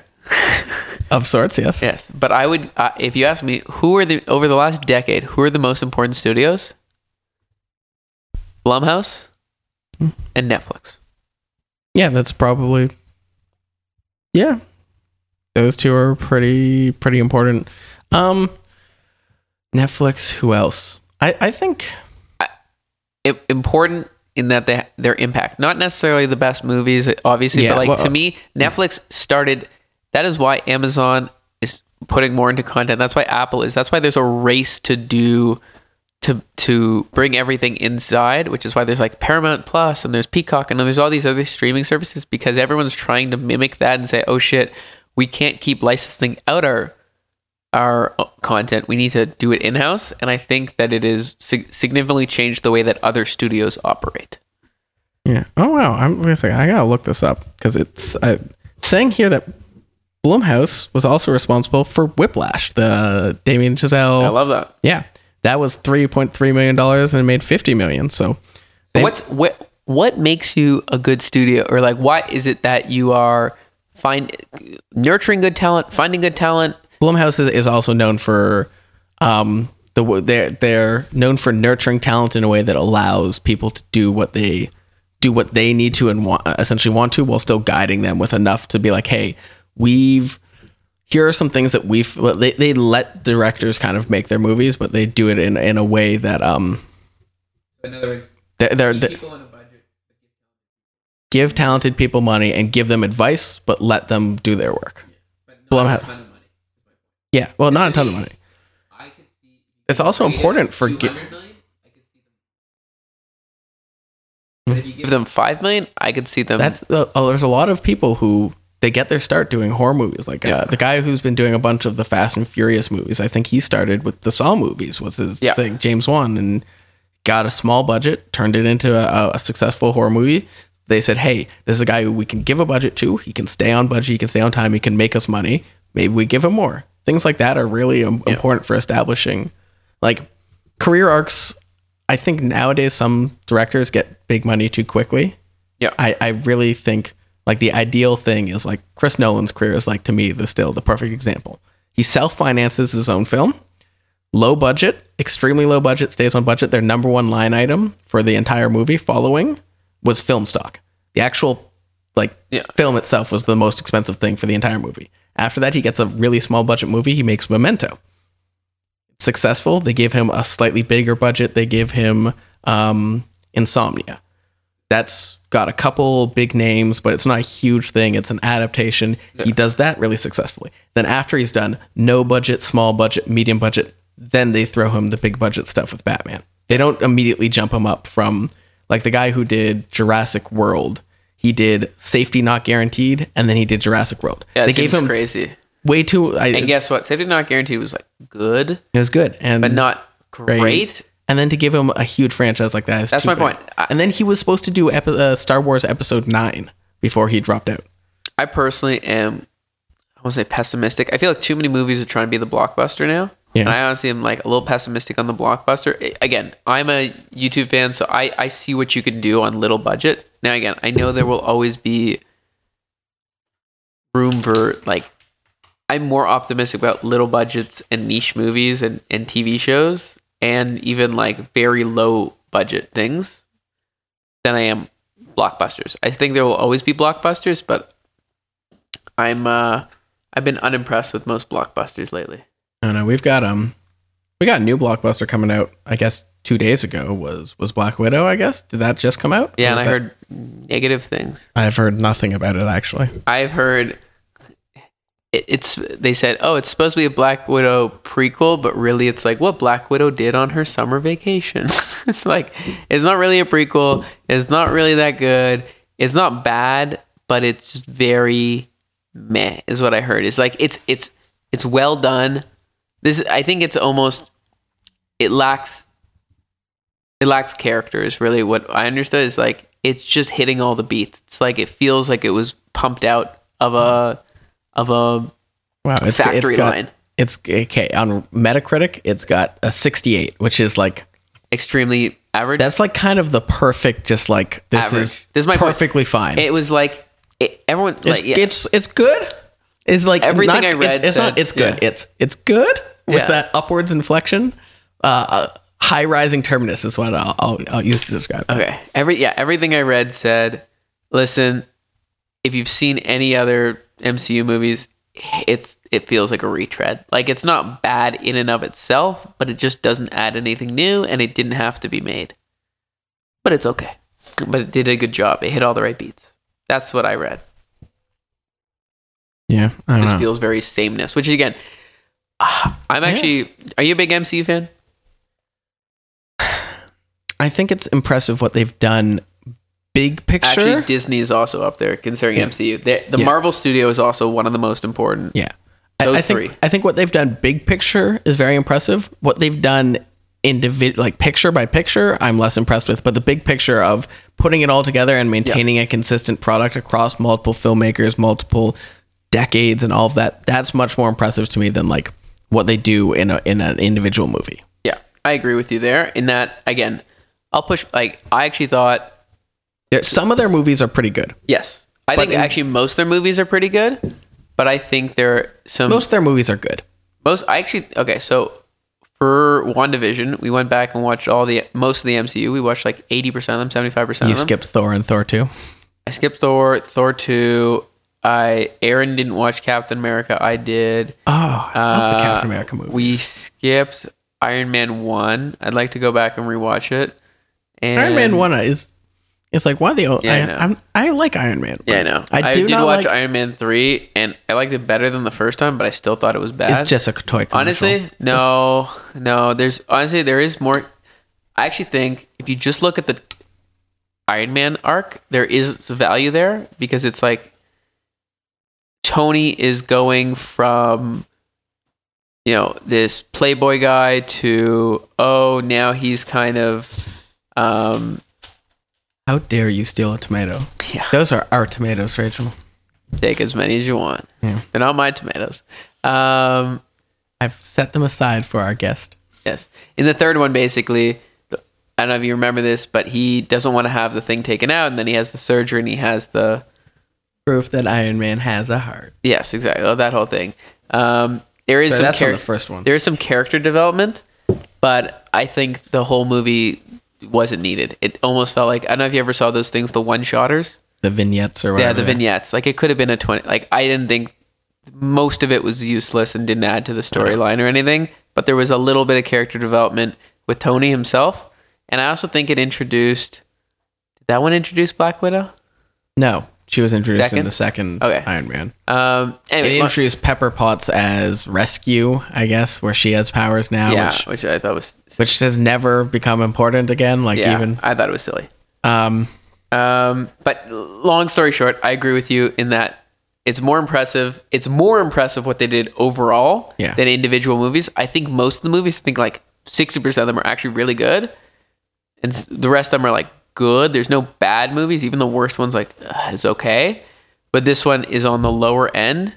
The only ones I didn't like that were like meh, the most meh ones are Thor 2 and Captain Marvel. Captain Marvel's like my least favorite, actually. Captain Marvel's not good. I think Iron Man 3 is pretty bad. Yeah, that's also there. I mean, it sounds like Black Widow falls on this, where it's like, it's not bad. It's just so mediocre that it adds nothing. Thor 2 is pretty bad. Again, to me, I like clarifying. It's pretty bad for the MCU. It's still not a bad movie, I don't think. It's just a very mediocre movie that and my threshold, I was talking about this with someone. You have a high threshold. Like, if someone said, this is a movie, is a 6 out of 10, and it's not that, but it's not like, you said the other day, Dune was the original Dune was a failure, but it was an interesting failure. Okay, this is a really interesting failure. It is a pretty big failure, though. Yes. If this says, hey, this is a pretty standard movie, but it's a 6 out of 10, I don't think you're going to watch it. No. If I knew that for a fact, and I said, I know you will say this is 6 out of 10. There are other people I know who are like, 6 out of 10, great, way to kill 2 hours. I'm like, I don't want to. I'd rather kill 2 hours by doing this podcast personally than watching another silly movie that's going to be out of my brain in 2 seconds. To me, it's like junk food. So I have a higher threshold. I think you have an even higher threshold than me. Yeah. But I don't think they're bad movies, is the point. No. I think very few of them are outright bad. I think few, but not very few, are very, very, very good. And I think most of them just sit in a very comfortable I've been more interested with what they did with the shows, to be honest, if you've seen any of the shows. I saw WandaVision. I liked it. I didn't... It goes back to our conversation, episodic versus serialized. Because to me, it is becoming, like you said, like, what is the difference between a movie when there's 23 movies that are all kind of bleed into each other versus a TV show that feeds into the same world? Like, they really have done quite the job of creating one giant universe. Long story short, I want the Lighthouse universe. Extended Lighthouse universe. If you want not the extended Lighthouse universe, but if you want more of, you should watch The Witch, because I watched The Witch. I think The Witch might be. Witch is. I think said it was the best thing you saw in like the last. I think it's better than The Lighthouse. I think. You're not sure? Okay, it's better than The Lighthouse in many ways, but I think there's less of the things. I thought it was a better movie, but I think it had less of the things that I found so interesting about The Lighthouse in it. Okay, fair. But I think it's more successful, but less interesting. But it's really great. When I say it's got less of the interesting stuff, that's mostly because The Lighthouse has a lot of interesting stuff, more than The Witch doesn't. There's a lot to look at. And again, what would you give The Witch as a score? Or sorry, not The Witch, The Lighthouse. I use IMDb, which only gives you out of 10, so... Give me out of 5. Out of 5? 4 out of 5. 4 out of 5. Yeah. Yeah, I think you're a tough rater. I am a very tough rater. Like, honestly, I think on my IMDb account where I track everything, I've watched like over 1,000 movies. Like only 10 or 11 have a 10 out of 10. I really reserve that for like all time. We might have mentioned this the other day. I rate on an exponential curve. Yeah. Where I'm like, there should be, was it the Richter scale with earthquakes? Oh, where it's like like a 7 to an 8, a 6 to a 7. 7 is 10 times bigger, but 10 times less frequent. Yeah. Like not the exact thing like that, but to me, yeah, like a perfect score should be very rare. Yeah. And 9 should be also not pretty like rare, but like there should be a lot more. Most movies should be 6s and 7s. Yeah. I think my average rating was like a 6.6 or something like that, or 6.7, 6.8, something in that range. Yeah. I would give this an 8.5. Yeah. Or 9. I would say 10, so 4. Yeah, 4. I'll also say, if you're interested, The Witch is a scarier movie. It's a little bit less artsy. It does a lot of the same atmospheric stuff. It's just really great. It's really great, and Anya Taylor-Joy is fantastic in it. But I will say, I don't think most people will enjoy The Lighthouse. I think a lot more people will enjoy The Witch than The Lighthouse. I agree. The Lighthouse, I think too many people go, "What the fuck did I watch?" And I will agree. It's again, it's creating an atmosphere, and again, this gets back to my thing, and this is, I honestly think one of the most meaningful movies I've ever seen was Uncut Gems. Because it is a movie, to me, is about the transfer of emotions, and the Uncut Gems has never done that better than any other movie in the history of the world. Nothing has done it like Uncut Gems. Now, that specific emotion that it transferred was uncomfortableness, so maybe people don't like it. Yes. The Lighthouse definitely gave this atmosphere of like weird, and like you said, like this weird sexual awkward tension energy where you're like, are they gonna fuck? Are they gonna kill each other? And also I don't know. Just like a general sense of like unease. Yeah, there's a general unease over the entire movie, like like an overcast sky, you know. That's a good way of putting it. Yeah, so I like it, but I think just know what you're getting into, and most people, this movie is not for most people. Yeah. All right, let's go for next week. Album is me. Trying to think if I want to go with the King Gizzard one, or if I want to go something. I already did that. I've got a list of albums to assign, and I haven't updated it. So there's like 2 albums on here that we've already done. We could do. You want to do something like super poppy? No, let's. You want to go the exact opposite direction? Do King Giz, and then we can do whatever you want next time. Fine. We'll do Butterfly 3000. Woo! Okay, so Butterfly 3000 is going to be our album. You're supposed to choose a movie. Do you have anything on tap? Oof. Do you have anything in mind? I actually did not think of one, but let me go to my list of podcasts I work to assign. I have a list. You have? On my. Okay, hold on. You guys have Netflix, right? Yes. Okay. Who would you? Does Rach watch more stuff, or you watch more stuff? I'm assuming you. I watch more stuff. Yes. Yeah. Okay. So the reason I ask is because, like, I'm assuming that the recommendations are pretty good for you. They vary, but they're good. Okay. Erin lately's watched a lot more stuff than me, so it's very much been her recommendations. And so when I go on Netflix now, I'm like, some of the stuff, I'm like... Rachel and I also have separate accounts. That's smart. I think I've said this before maybe, but like I actually think I wish there was different ones for like your mood. Yeah. Like, I'm in a happy mood. I'm in a drunk mood. I'm in a... I heard interesting things about this movie. I'll just read you what's on my list that I think might be interesting. Serenity. Which is a Matthew McConaughey. McConaughey. I've heard terrible things about that one. Let's skip it. I heard awful stuff. I heard interesting things. Yeah. I think there'd be discussion, but I think we'd hate it. From what I've heard. Discussion's important, whether we like it or hate it. I actually don't think... I would actually rather have a good discussion about a bad movie than no discussion about a great movie. Us? Oh, let's do Us. Let's just lock that in. Okay, fine. It's been on my list. Woman in the Window, which is on the list. I've heard not good things. It was not good. It was really bad. Yeah. And not in an interesting way. That's honestly the problem. some movies, like I said, like I would rather have a bad movie that's what's a bad movie that's interesting to talk about? There's some Werner Herzog films that don't work. Okay, better. something that most people would watch, not this Dutch art film about Daisy. No, it's okay. So, Woman in the Window is too bleh to have much to talk about. It was it was just boring. It was not that good. And we watched it with another couple, and the guy guessed it in the first 10 seconds. Like literally 10 seconds is like that's the murder.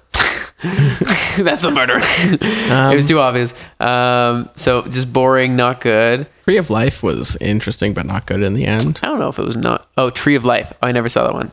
I actually heard bad things. I heard that was bad, but I could see it being interesting. Yeah. I don't know, but let's do Butterfly 3000. Let's do Us, and then do we have a discussion topic or no? You pick one. If you got one. Since you have all this homework that you've been doing. I've got the homework to assign list for music and for movies. I don't have one for discussions.